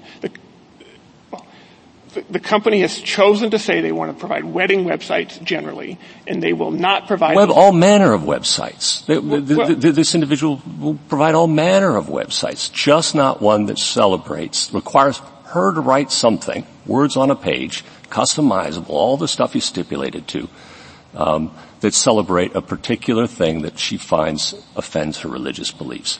I'm looking for the distinction between the two cases. One you say is okay, the other one not okay. Because the company, unlike our first example of the speechwriter, the company here says, in no uncertain terms, will they ever sell a company, a product or a service to a same-sex couple for wedding what websites. They say is we will not sell to anyone, a message that I disagree with as a matter of religious faith, just as a speechwriter says, or the press release writer, the freelance writer says, I will not sell to anyone a speech that offends my religious beliefs. But here, they are defining their service by excluding someone based on their... That's their religious belief. Well, in Colorado... You can't change their religious belief, right? No, and you protect religious beliefs under the statute, right? That is one of the protected characteristics, in theory. And in practice. If it wasn't in practice, we had heard about it over the past several years, and my friend has pointed to no example where this has been applied. Mr. Phillips did go through a re-education training program pursuant to Colorado law, did he not, Mr. Olson? He went through a process that ensured he was familiar with... It was a re-education program, right? It was not a re-education program. What do you call it? It was a process to make sure he was familiar with Colorado law. Someone might be excused for calling that a re-education I strongly program. disagree, Justice Gorsuch. Thank you, Mr. Olson. Justice Kavanaugh? I'm interested in picking up on those questions and what Colorado's position on the First Amendment could lead to, not what you would do based on your representation, but what your theory of the First Amendment could lead to, and thinking about the proper analogy to a website designer. So I've been thinking about a publishing house that says we're not going to publish, we support pro-choice positions, we're not going to publish books that support pro-life position, or that we support same-sex marriage, and we're not going to publish books that take a different position on same-sex marriage. Does the publishing house have a First Amendment ability to select the kinds of books that it will publish along the lines of my hypotheticals there? Of course it does, and I think a publishing house is not a public accommodation for precisely the level of selectivity and choice that it goes into, just like the court recognized in Fulton. Right, but if it were a public accommodation, it would still have a First Amendment right, correct? Yes. Sure about that? Yes, because what all the public accommodation law says is you can't turn someone away because of who they are. And it would be different if your hypothetical was they will not publish gay authors. If they were a publishing house, right. They won't That's publish. the distinction right there. Yes. You put your finger on it, I think. So the website designer is different from the publishing house. How? Because the website designer is refusing to publish gay authors, using the publishing house example. They are saying, I will not provide this service to someone because of who they are, period. They say it's because of the message. I understand, but they define the service in a way that excludes people based on who they are, and that violates Colorado law. And to the extent there's some incidental impact on their message, it's the kind of incidental impact that this court held in O'Brien as to be appropriate, where a law is focused on conduct and not the message itself. And I thought the amicus brief of Professors Carpenter and Volokh was fairly interesting. They supported the same-sex position in Masterpiece, but that they say they're on the opposite side in this case, and they say that the reason is because this case involves speech. They say a website designer is unlike a baker, and that Hurley, therefore, is the key precedent here. And they say there is no serious question, their words, no serious question that this case involves compelled speech. Do you agree it involves compelled speech? No. Okay. Even though they say there's no serious question that it does. You disagree with that? We disagree with that. Okay. Thank you. Justice Barrett? How can you disagree with that in light of the stipulations that Justice Gorsuch reviewed with you? Because if it's speech, as the stipulations Justice Gorsuch read did, and she has to say it, why isn't it compelled speech? Because on the stipulations and where we are here, the company would refuse to provide the same identical speech to a customer solely because of who they are. And if the company is going to provide speech, already said they're going to do it, the website, I think it was the colloquy with Your Honor, Justice Barrett, where someone comes in and says, I want the exact same website as you gave to my friends, and the company says, no, I will not provide that to you, and the only reason is because of who you are, that's not compelled speech. Certainly there are some circumstances where there may be more of this, tell the story, et cetera, but the company can choose to determine the services that it wants. Here it is chosen to say that I will not provide the exact same website for one couple that I would for another solely based on the identity of the couple. Okay, I want to give you a hypothetical that doesn't rely on disagreement, philosophical or otherwise, with speech, but just a desire to promote a different kind of speech. So let's say a newspaper is running, as many newspapers do, runs marriage announcements. So, the New York Times says that such announcements, which it picks, have to satisfy its normal editorial standards. Let's just say that the newspaper for Gay Pride Month decides that it's going to run to promote and recognize same-sex marriage, only same-sex marriage announcements. Turns away heterosexual announcements, not because it disparages or disagrees with opposite-sex unions, but because it's trying to promote something else. Can it do that? That's a protected characteristic under the law.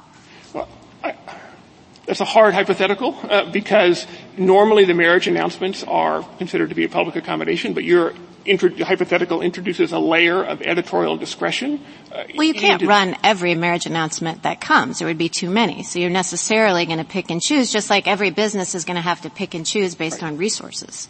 Well, and I think, but in that circumstances, if the sole basis for picking and choosing is a protected characteristic, the New York Times couldn't say that we're going to have this month, we're just going to run opposite-sex weddings. Next month, we're just going to run white people weddings. Next month, we're just going to run. So for Gay Pride Month, a newspaper can't choose to try to celebrate that and communicate a message by running only gay marriage announcements?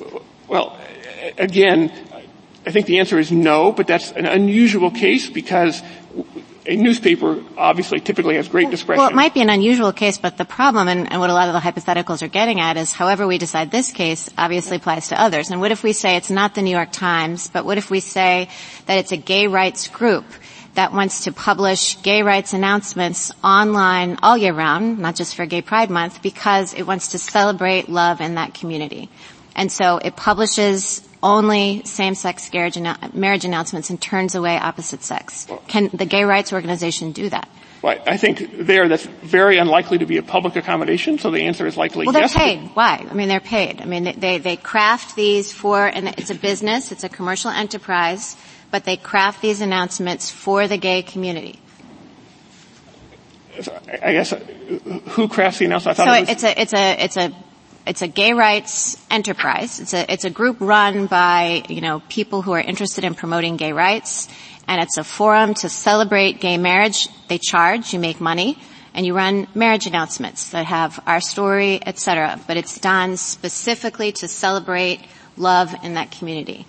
Can they turn away opposite sex marriage announcements? In this unusual hypothetical, assuming they're a public accommodation, they cannot turn away announcements based on a protected characteristic. So they couldn't turn away opposite sex announcements or interracial marriages. I think if they're a public accommodation, but I think they can be compelled to. It's not that they have anything against opposite sex unions, but they can be compelled to give their web space to those announcements, even though it's not consistent with the message of their organization. Again, assuming they were a public accommodation and opening themselves to the public, assuming they're public accommodation. They can do that. But I think what makes the hypothetical difficult is that assumption likely does not apply to most organizations like that. But it seems like you can't get out of everything by defining public accommodation narrowly or broadly, depending on it. I mean, you agree that in Hurley the parade was a public accommodation, as we held? Because Hurley is your hardest case, right? It's a difficult case, but we are different than Hurley, and I'm happy to talk about why. But the public accommodation law was applied to the parade in Hurley, and the court said that was because of the peculiar circumstances there, it was inappropriate. But importantly, in Hurley, everyone could march in the parade.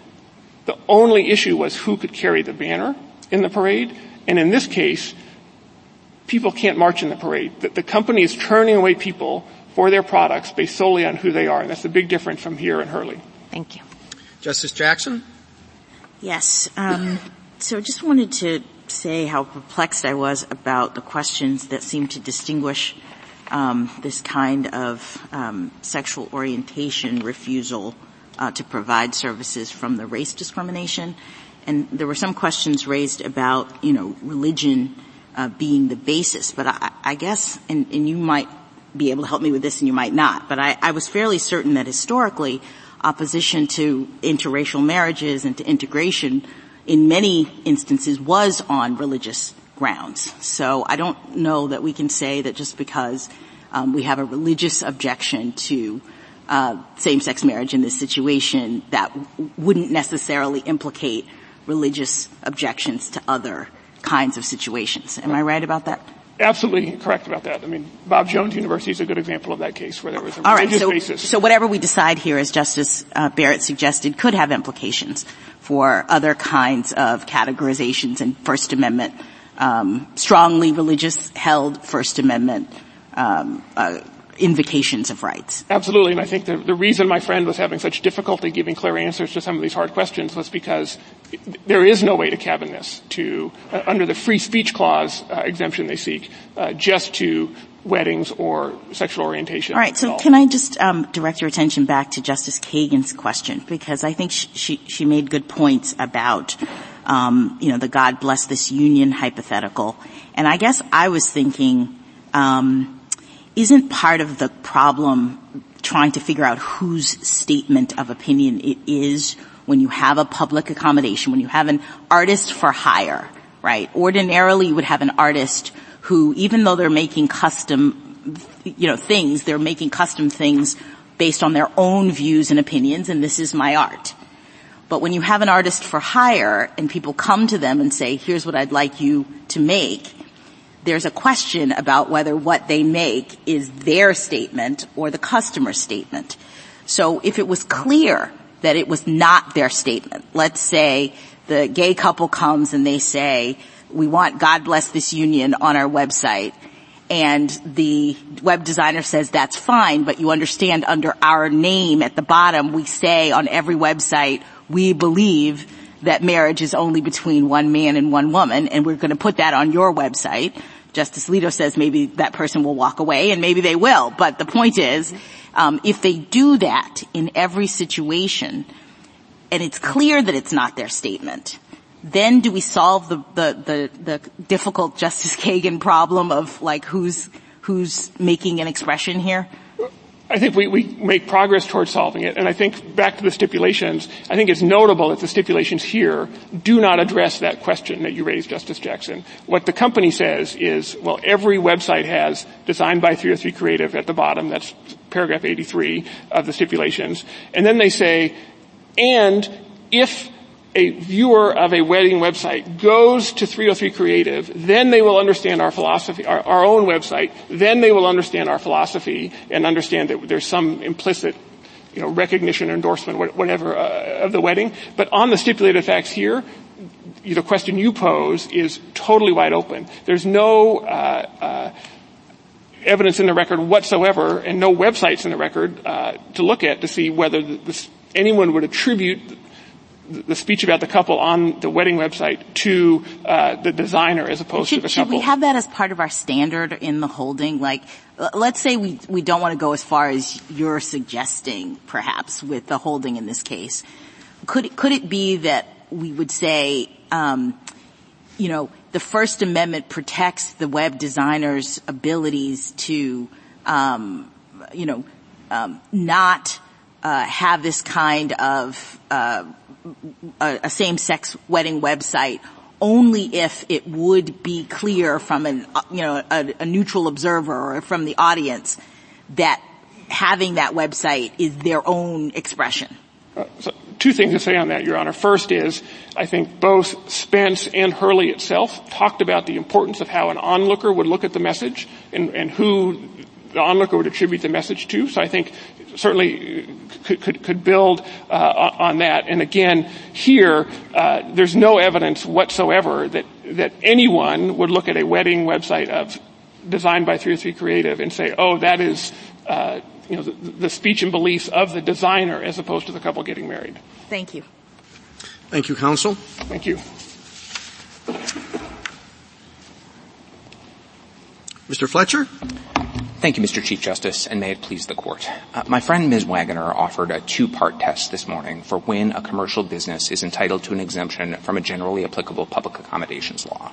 She said, number one, is their product speech, and number two, does serving a particular customer change the message in the view of the business?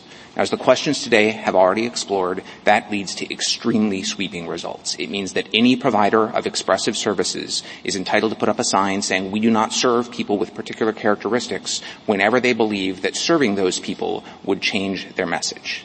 What I want to begin with today is to explain why that way of approaching the problem is also inconsistent with this Court's cases, most notably Rumsfeld versus Fair, which you mentioned, Mr. Chief Justice. That case was not just about access to the law school's rooms. The law schools had a separate claim that said we provide other services to recruiters in the form of emails, newsletters, other things of that nature, and this Court did not disagree. It said those things are clearly speech. And the law schools also said when we are required to provide those services to the military, it changes our message because it forces us to support a cause we deeply oppose. And this Court did not disagree.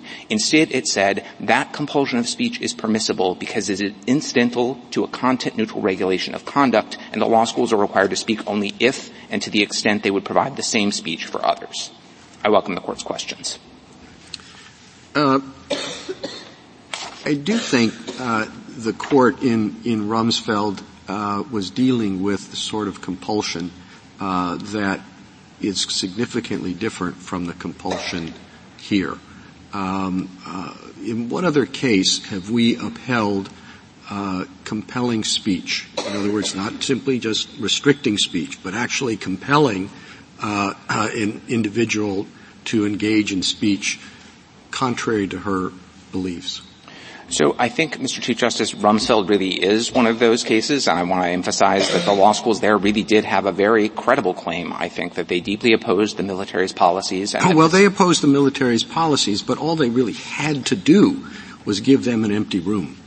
Mr. Chief Justice, that's not correct. At pages 60 to 62, the court acknowledges that there were things that the law schools were required to do, like sending emails, coordinating meetings, including announcements in their newsletters, that were clearly speech. The court below had held that advising people that the military recruiters were available in a particular room, right? And including their announcements, distributing the announcements on behalf of the military, including the military's announcements in the law school's own newsletter.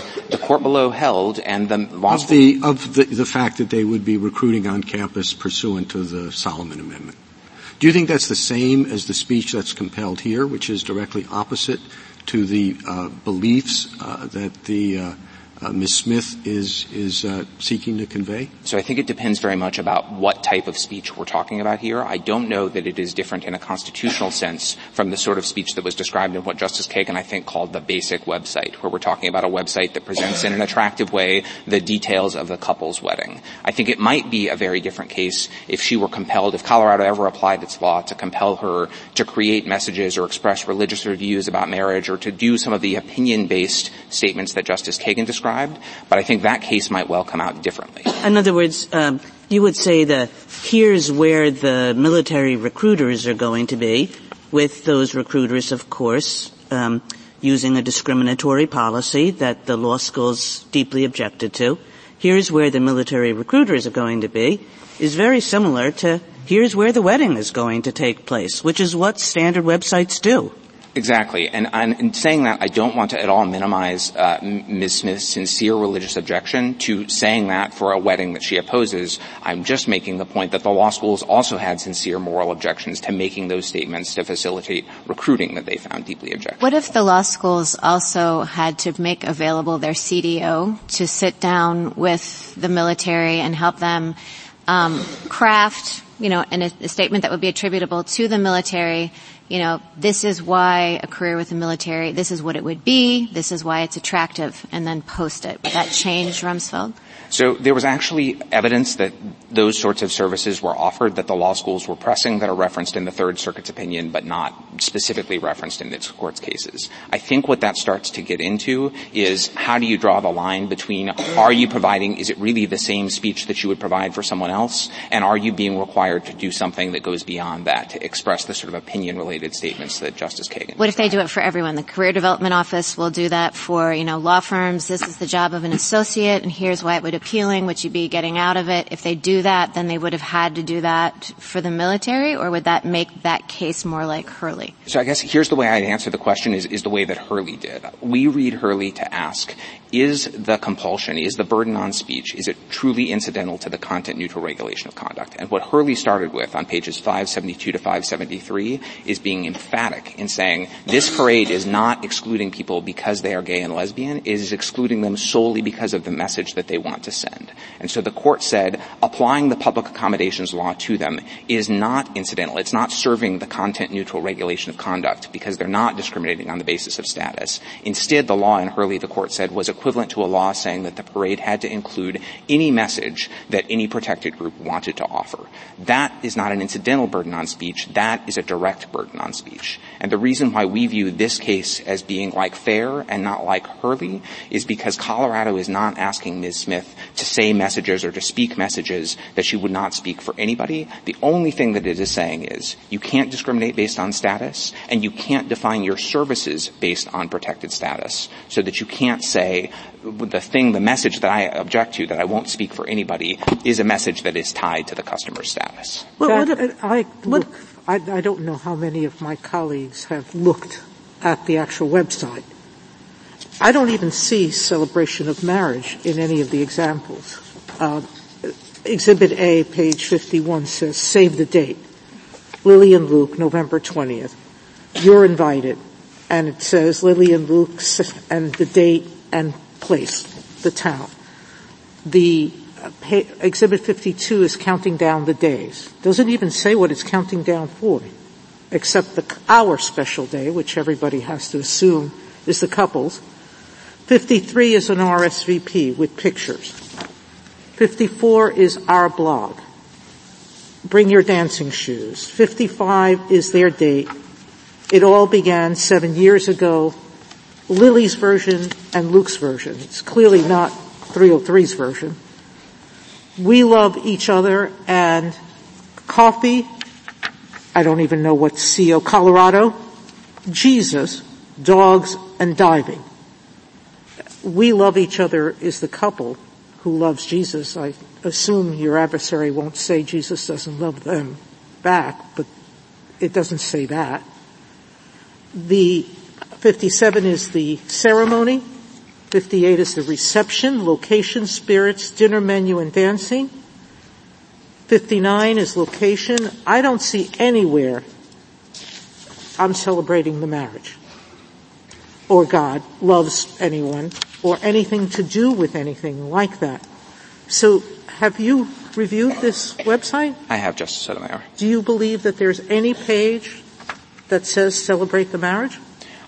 Honestly, as I stand here today, I can't remember whether there is or not. I don't think it would make a difference if there were, and I think what the examples that you just read highlight is that there is a lot of websites or content on websites that is properly within this case because it is consistent with the stipulations, Justice Gorsuch, and with the scope of relief that they're asking for and with the type of services that Ms. Wagner has described this morning. What they're asking for is a status-based exemption to accommodate. That's exactly right. Well, on that, I thought not a speech-based exception. I thought at pages 188A and 189A, the stipulation below said that the additions to the web page stated, and then it lists the firm belief in God that they, Ms. Smith, subscribed to. Do you understand that to be part of the stipulations or not? I do, Mr. Chief Justice, but that's referring to her website, her business's own website, not the websites that she would create for clients and not the websites that would be subject to the public accommodations law. I'm sorry, go ahead. Please, Chief. I was just going to say also on page 188A is the stipulation that her religious beliefs will be unmistakable to the public after viewing the addition to the web page. Yes, once again, that's describing her website, not the websites that she would create for clients or the Colorado law might require her to provide on a non-discriminatory basis. And counsel, we also have stipulations from Colorado that the plaintiff is willing to work with all people, regardless of classifications such as race, creed, sexual orientation, and gender, right? In some respects, yes, but not. That is the stipulation. I just read it. You disagree with that? It's the stipulated fact in this case? That is stipulated, but it's also clear that she will not provide any wedding website for a same-sex couple. For a same-sex wedding, and she wouldn't provide it to a heterosexual couple either, right? But that's still discrimination within the meaning of... Just as she wouldn't sell a website that celebrates a heterosexual union that she disagreed with to anyone, regardless of their sexual orientation, right? That may be right, Justice Gorsuch, but I think Masterpiece couldn't have been clearer in saying that declining to sell goods or services, even expressive goods and services, for a same-sex wedding is a form of status-based discrimination properly within the scope of public accommodations laws. On that, I just want to make sure I understand. Do we agree as well that this work that the plaintiff performs is expressive in nature? We do. Okay, thank you. And if it's expressive, what about my photograph hypothetical? So I didn't belabor this at the beginning, Justice Jackson, but your photograph hypothetical is exactly the sort of implication of the arguments that petitioners are advancing that are of concern to the United States. We really do think it's very difficult, if you accept her principle, is it speech and does the speaker believe the message has changed, to say that someone who is doing that would not be entitled under her theory to an exemption from the public accommodations laws. And we think that's a very sweeping accommodation that's inconsistent with the court's admonition in Masterpiece Cake Shop that any sorts of carve-outs in these areas have to be carefully cabined to avoid undermining the government's compelling interest in ensuring that all Americans have equal access to the public market. And so just to be clear, right, it's the same photograph for both customers, that this expression in my example is classic scenes with Santa, It's a Wonderful Life, 1940s. And we want, the artist, the photographer wants Santa with the kinds of depictions that are in that movie, and he wants to sell that to everybody, but what that means is only some people can be depicted in that picture. Is that I'm just trying to make it, because we've heard a lot of questions about, well, isn't she customizing it? I mean, he's customizing each photo. But what he's saying is, I won't do the customization for these folks who want depictions with Santa because that is inconsistent with my beliefs about how that scene should be depicted, and I'm an artist, and you'd be forcing me to put out into the world pictures of Santa with children that I think are inconsistent with my view of how Santa should be depicted. We agree, Justice Jackson. We think if you accept petitioner's theory, the upshot is that photographer or a photographer who says, I won't take corporate headshots for women because I don't want to send the message that women should be leaders in the workplace, can deny service to a class of people. Mr. Fletcher, what if you have a gay couple who runs a web design business in a college town? And, a big part of their business is developing websites for student organizations, the environmental organization, like different rec club leagues, whatever. And then you have a Christian organization or Catholic organization that basically stands for and advocates traditional views of marriage. This is the raison d'etre for the club. They host debates, invite speakers, and they want the standard website that this couple provides in their business, which is, graphics that make it look appealing, kind of an about us page that describes what they do and what their beliefs are. And let's say that this couple, like 303 Creative, has on the bottom of every page, designed by, Jack and Michael. Everything this club wants to say is an anathema to this couple. Do they have to, can you compel that speech? Do they have to publish it? I don't think they do. Why? Because I don't think that's a refusal based on status. Okay, this is my question. That's why I asked it. Because I think here there's a difference of opinion about whether turning down the same-sex couple simply for purposes of the marriage announcement is a turn down based on status or message. And it seems to me in my hypothetical that the status of the club is inextricably intertwined with the message they want to speak. So why is it different? For a couple of reasons. I think, first of all, just to start with the same-sex marriage context, this Court has recognized that that's a circumstance where status and conduct are inextricably intertwined. In Lawrence and Masterpiece, the Court has said refusing to serve for same-sex marriages is discrimination against gays and lesbians because status and conduct is inextricably intertwined. The public accommodations laws and the anti-discrimination laws generally don't work that way in general. We don't think that the expression of particular views is inextricably intertwined with having a particular religion or being a Democrat or a Republican. In general, in public accommodations laws, we say when you discriminate against someone because they want you to print a website or serve an event or cater an event for something that you disagree with, we wouldn't say that that's a status-based refusal. And I think that's correct. I don't think... So this is a carve-out that's applicable just to the same-sex context? I think it's a context. It's like the Court's recognition in Bray that a tax on yarmulkes is a tax on Jews. There are certain rare contexts where status and conduct are inextricably intertwined, and I think the Court has rightly recognized that same-sex marriage is one of them. Thank you. Justice Thomas? Justice Alito? I want to make sure I understand some of the contours of your argument. So my first question is whether you believe that speech can be compelled so long as the person who is compelled to speak is not associated with the compelled speech. That's not the line that we draw, Justice Alito. I think we've focused on, is it being compelled pursuant incidental to a content-neutral regulation of conduct, as in fair, or is it not? Well, outside of that context, in general, does the prohibition or restriction of compelled speech apply only where there is no danger of attribution? I don't think so, no. I would imagine applying in other contexts, too. Okay. Do you agree with Mr. Olson that a website for marriages can tailor the website in a way that makes the website unacceptable to same-sex couples? By saying, for instance, on every website, we believe that marriage is only between one man and one woman or something like that. Yes, we do. You believe that's permissible? We understand that to be permissible as a matter of Colorado law, and also we think that's consistent with the way the public accommodations laws usually work. Mr. Olson's answer to that was if a website, or part of the answer at least, was that if a website included something like that, that would cause the website to lose a significant amount of business because some opposite-sex couples wouldn't want that. But that's dependent on the views of the community about opposite sex, about same-sex marriages? What if it's in a community where 99% of the public agree with that view, that same-sex marriages are bad, and they're happy to have that associated with it? So I don't think my answer changes, Justice Alito, because I think that imposing a requirement or prohibiting that inclusion on a website is directly targeting the expressive content Isn't of the that website. kind of a silly distinction?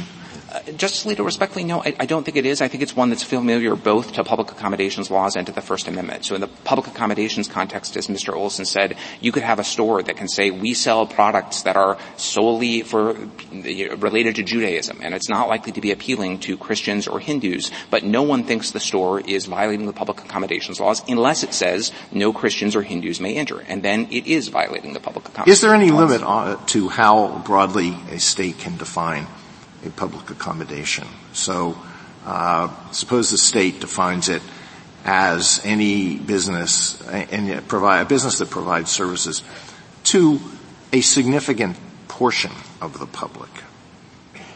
Would that mean it can't be regarded as a public accommodations anymore? I don't know about that line specifically, Justice Alito. I will accept the premise of the question. I do think there are limits as to how far the state can go, at least when we're talking about what's a sufficiently substantial interest to justify or to pass scrutiny under the O'Brien test. Well, I ask this because a lot of the arguments on your side seemed to view public accommodations that if it's a public accommodations law, it's generally okay. There's no problem with it, and that's why I want to know how far that can be expanded. So, some selectivity would not necessarily take a business outside of the definition of public accommodations. The same arguments would apply. Some selectivity wouldn't take them out, but I think the farther the state wanders from the sort of traditional core of commercial establishments that hold themselves out as serving the public, the weaker the state interest is. What about the characteristics that form the basis for an impermissible denial of service? Any limit to those? I think they're the same answer, so not in the sense that a state can define its public accommodations laws however it wants, but yes, when it starts to bump up against the First Amendment and you're applying the O'Brien standard, protection for some characteristics, things that go beyond the traditional things like race, sex, sexual orientation, religion, those at issue here, and get out into political affiliation or, It can't define it as political affiliation. It can't decline it to include political affiliation. I'm not saying it ideology. I'm not saying it can't define it that way. I'm just saying that the interests supported by such a prohibition would be weaker than the really core ones like those that we see at issue here.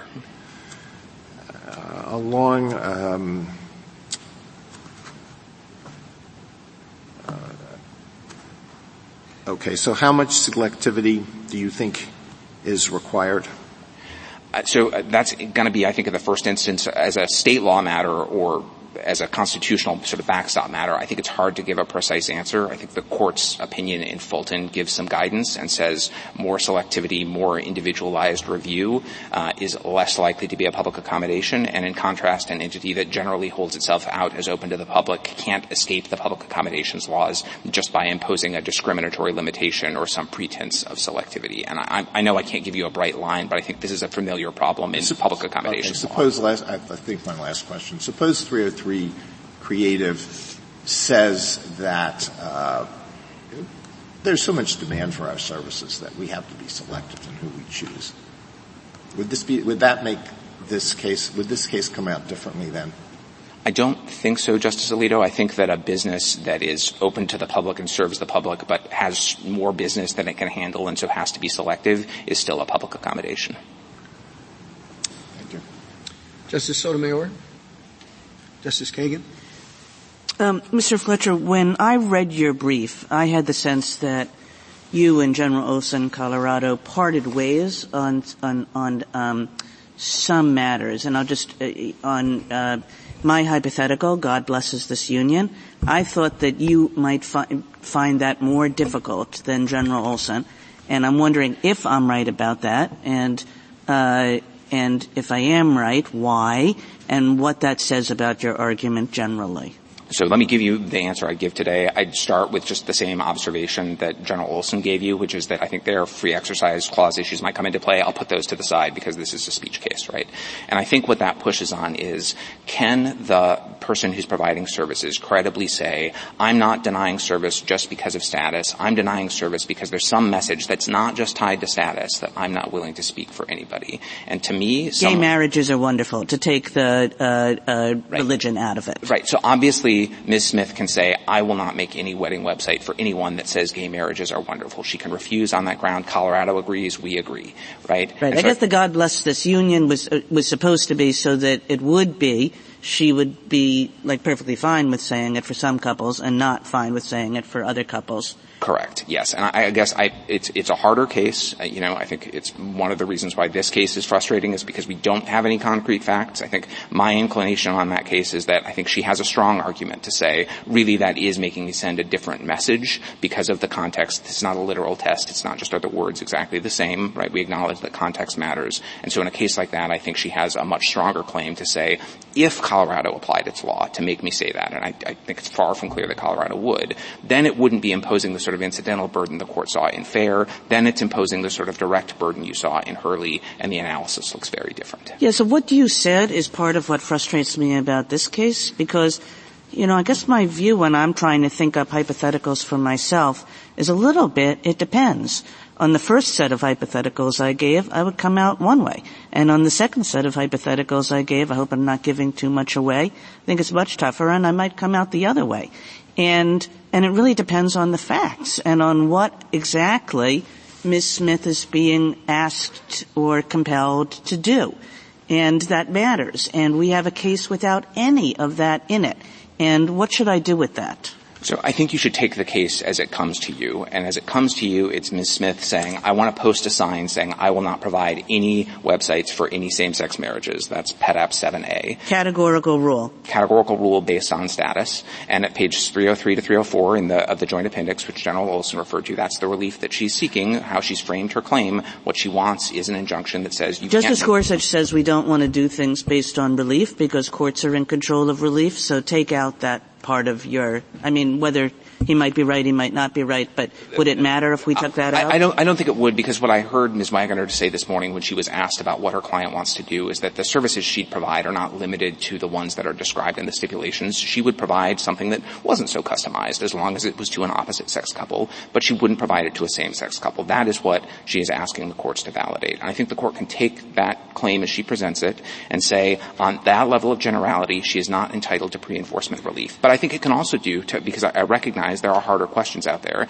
It could and should do what it did in Holder versus Humanitarian Law Project and Doe versus Reed and say, in rejecting this facial challenge, pre-enforcement challenge, in part because we need more facts and we don't have them, we are not foreclosing the possibility that there's narrow relief in future cases with concrete facts. Last question. You said to Justice Jackson that you didn't want to belabor the point, but her hypothetical is exactly the kind of hypothetical that you're concerned about. You must have done many moots of this case and thought of many hypotheticals. What are your two ones that you're killers? If we rule for Ms. Wagner and her client, what happens? Give me two hypotheticals. That's a lot of pressure on my mooters.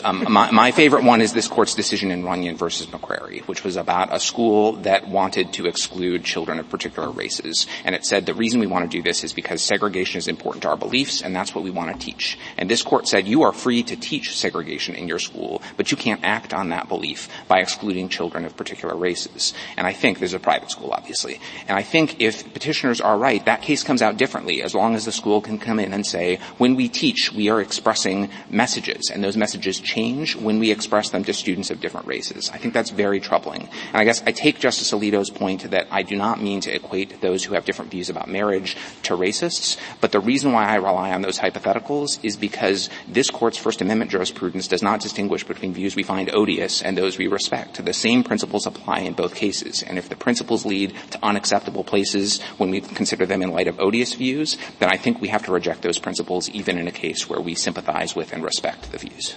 Thank you. Justice Gorsuch? I think at the end of 2 hours, we are now in the afternoon, by the way. Good afternoon. that there's actually radical agreement on how we should analyze this case legally. Tell me if I'm wrong. I disagree, but go ahead. You haven't even given me a chance. That what would be impermissible is discrimination on the basis of status, but what would be permissible is refusing service because of a disagreement about views. So I guess the reason I disagreed at first is to say I think there is general agreement that that's about the right outcome. That's about the right way to think about this case. But great difference of opinion about how legally you get there, and that leads to difference of opinion about how you answer it. You're just stealing my thunder, counsel. You think this is a status case. The other side thinks it's a viewpoint case.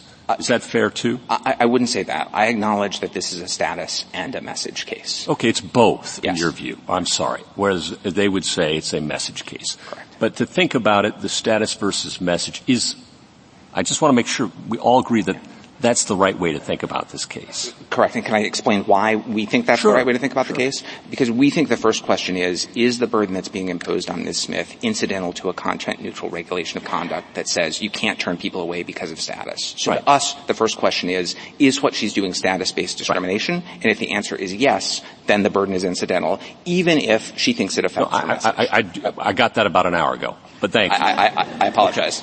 Now, the other question I had is, in your view, this is status-based, but Justice Barrett's hypothetical of the inverse situation is message-based. I wouldn't describe it as the inverse situation because I didn't understand the hypothetical to say that the campus print website design company was turning people away because of their status. I understood it to be turning them away because they wanted to say things that the company would not say. That's one way of describing it, or one might describe it as turning away those with traditionalist views of marriage based on their religious beliefs. Conservative Christians, for example. So I guess I just disagree with that, Justice Gorsuch. I think the way we answer any status-based discrimination question is we change the protected status, we hold everything else constant, and we ask, does the outcome change? And in Ms. Smith's case, you change the protected status, it's, Jack and Taylor, and you ask, will she make the website? Except for that runs into all those stipulated facts in which the plaintiff has said repeatedly that she will serve everyone and she would deny everyone this kind of website. But denying everyone, regardless of status. Right, but it's race discrimination to say I won't serve interracial, I won't create websites for interracial marriage, and I won't sell them even to a white wedding planner. That's still race discrimination. It can be status or it can be message, and we have to figure that out in this case, right? But the way you would figure it out is, has Colorado validly defined it as status-based discrimination? And I think the answer that the court gave at pages 1727 to 1729 of Masterpiece is yes. Okay, got it. Thank you. Justice Kavanaugh? Just want to follow up there and ask about one thing in your brief. On page 32 of your brief, you deal with a few hypotheticals. The hypotheticals you dealt with were requiring Muslim filmmakers to promote Scientology, compelling lesbian artists to design church websites criticizing same-sex marriage, or, and the third one I really want to focus on, or forcing writers to write speeches that violate their most deeply held convictions. So those are the three hypotheticals you posit, responding to the other side, and then you say, those hypotheticals, unlike this case, involve direct burdens on speech because they contemplate speakers being forced to create and convey ideological messages they would not create for anyone. And I think the other side would say that's exactly this case, too, to take that third category. These are writers, in essence, being asked to write speeches that violate their most deeply held convictions. So I'm trying to figure out, given what you say there, how you would say this case does not involve the same thing as a writer being forced to write speeches that violate their most deeply held convictions. Because in each of those hypotheticals, you can't posit a content-neutral law like a public accommodations law that would validly require the writer or the speaker or the filmmaker to do what the hypotheticals posited. It's because in those cases, as we say, it's a direct burden on speech. The regulation is compelling you to write something you deeply disagree with because of the message. It's not incidental to a content-neutral regulation of conduct like the court confronted in Fair and like we believe it's confronted with here. You don't think applying a public accommodations law to a speech writing business that offers to do speeches or PR releases for anyone, but they say, we're not going to do this message. You don't think that's this? They would say that's this case, and you say it's not because... I think they'd be wrong. So first of all, at a couple of levels, speechwriters aren't likely to be public accommodations. Set that aside. Suppose you had one that was one, right? Until they are, after this case, if you prevail, I mean, that's what states could do. But I've tried to give you, in response to Justice Alito, there is, I think, a constitutional backstop about, core public accommodations laws we think satisfy O'Brien's scrutiny. If a state wanders from that, not so much. But again, just to get to the nub of your hypothetical, we think if the speechwriter says, here's a speech that expresses views that I abhor and I won't write the speech, they wouldn't do that for anybody, regardless of status. Now, it may be that the status of the person who's asking them to write the speech is somehow correlated with the message in some way, but that's still not status-based discrimination in the way that the law regards discrimination against people who are entering into a same-sex marriage as status-based discrimination. Okay, thank you. Justice Barrett? Justice Jackson? Can I just say that I'm sort of trying to think about what you've just said in your exchange with Justice Kavanaugh. It's late. By wondering whether or not it has something to do with the message being implicitly provided in a situation in which what's actually being stated is the same. So, what would you think of a holding that says that the First Amendment protects this designer's right to provide products that explicitly express her beliefs about marriage? So she absolutely has the right to say one man, one woman in every website, and she has the right to refuse to say gay marriage is great in any website. But what she's really asking for in this case, I think, is the right to say the same thing. Here's the wedding, it's at this place, et cetera, et cetera. But she's afraid that if she says it for gay people, that will be sort of like an implicit endorsement of their wedding. And so she wants to be able to protect against implicitly endorsing, right, in a way that we've never really recognized before in the same way, when it isn't really clear that that's her message, when an objective observer wouldn't know that she was really trying to do that. Am I right in trying to think about explicit versus implicit in this way? I think that basically maps onto the test that we're trying to give you, which is to say if she's discriminating based on status, and that includes if she's defining the message or the product based on the status, defining the what by the who, that's not okay. But other than that, she has the freedom to define her own product. And I think I'd agree with you entirely that the court has never recognized that sort of implicit problem as being sufficient. And in fact, I would say in fair, the court squarely rejected it, where the law schools had a claim that was very, very similar in structure to say we don't want to implicitly support these policies we deeply, deeply oppose. No one doubted there was implicit support. No one doubted it was speech. But because it was incidental, the court upheld it. Thank you. Thank you, counsel. Rebuttal, Ms. Wagoner? Mr. Chief Justice, the United States says that you can refuse to express messages unless those messages are about marriage and unless those views on marriage have to do with believing that marriage is between a man and a woman. That's a significant concession that the government has made. In terms of this issue of categorical denial, the only categorical denial that Ms. Smith seeks or a categorical request she seeks is to have message-based protection that the First Amendment already provides. It's based on the message, and in that way, this court decides every speech case based on the message. We can look at FAIR, we can look at Miami Herald, Tornillo, all of the court's cases on speech where compelled speech is applied. You will see the affect or alter the message test, including in Hurley. And in order to rule against Ms. Smith in this particular case, it does seem that the court would essentially have to overrule that Hurley framework. Second, Chief Justice Roberts raised the issue of FAIR and how FAIR applies, and the United States has suggested that somehow this case is closer to that.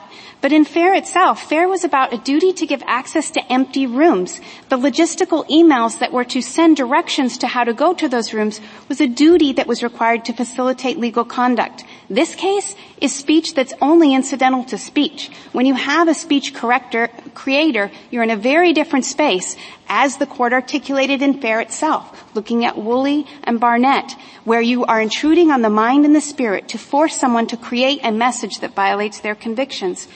Fair would be a very different case if the law schools were to have advocated for the don't ask, don't tell policy. In terms of whose speech it is, that's come up a few times. At worst, it's both. Third-party perceptions cannot possibly matter to this case, or we wouldn't have any of the other compelled speech doctrine cases. Barnett, Woolley, the newspaper cases, all of those, you wouldn't have any, and the government would have unfettered authority to compel speech because we would all know it was the government that was doing it. In addition to that, the definition of public accommodation.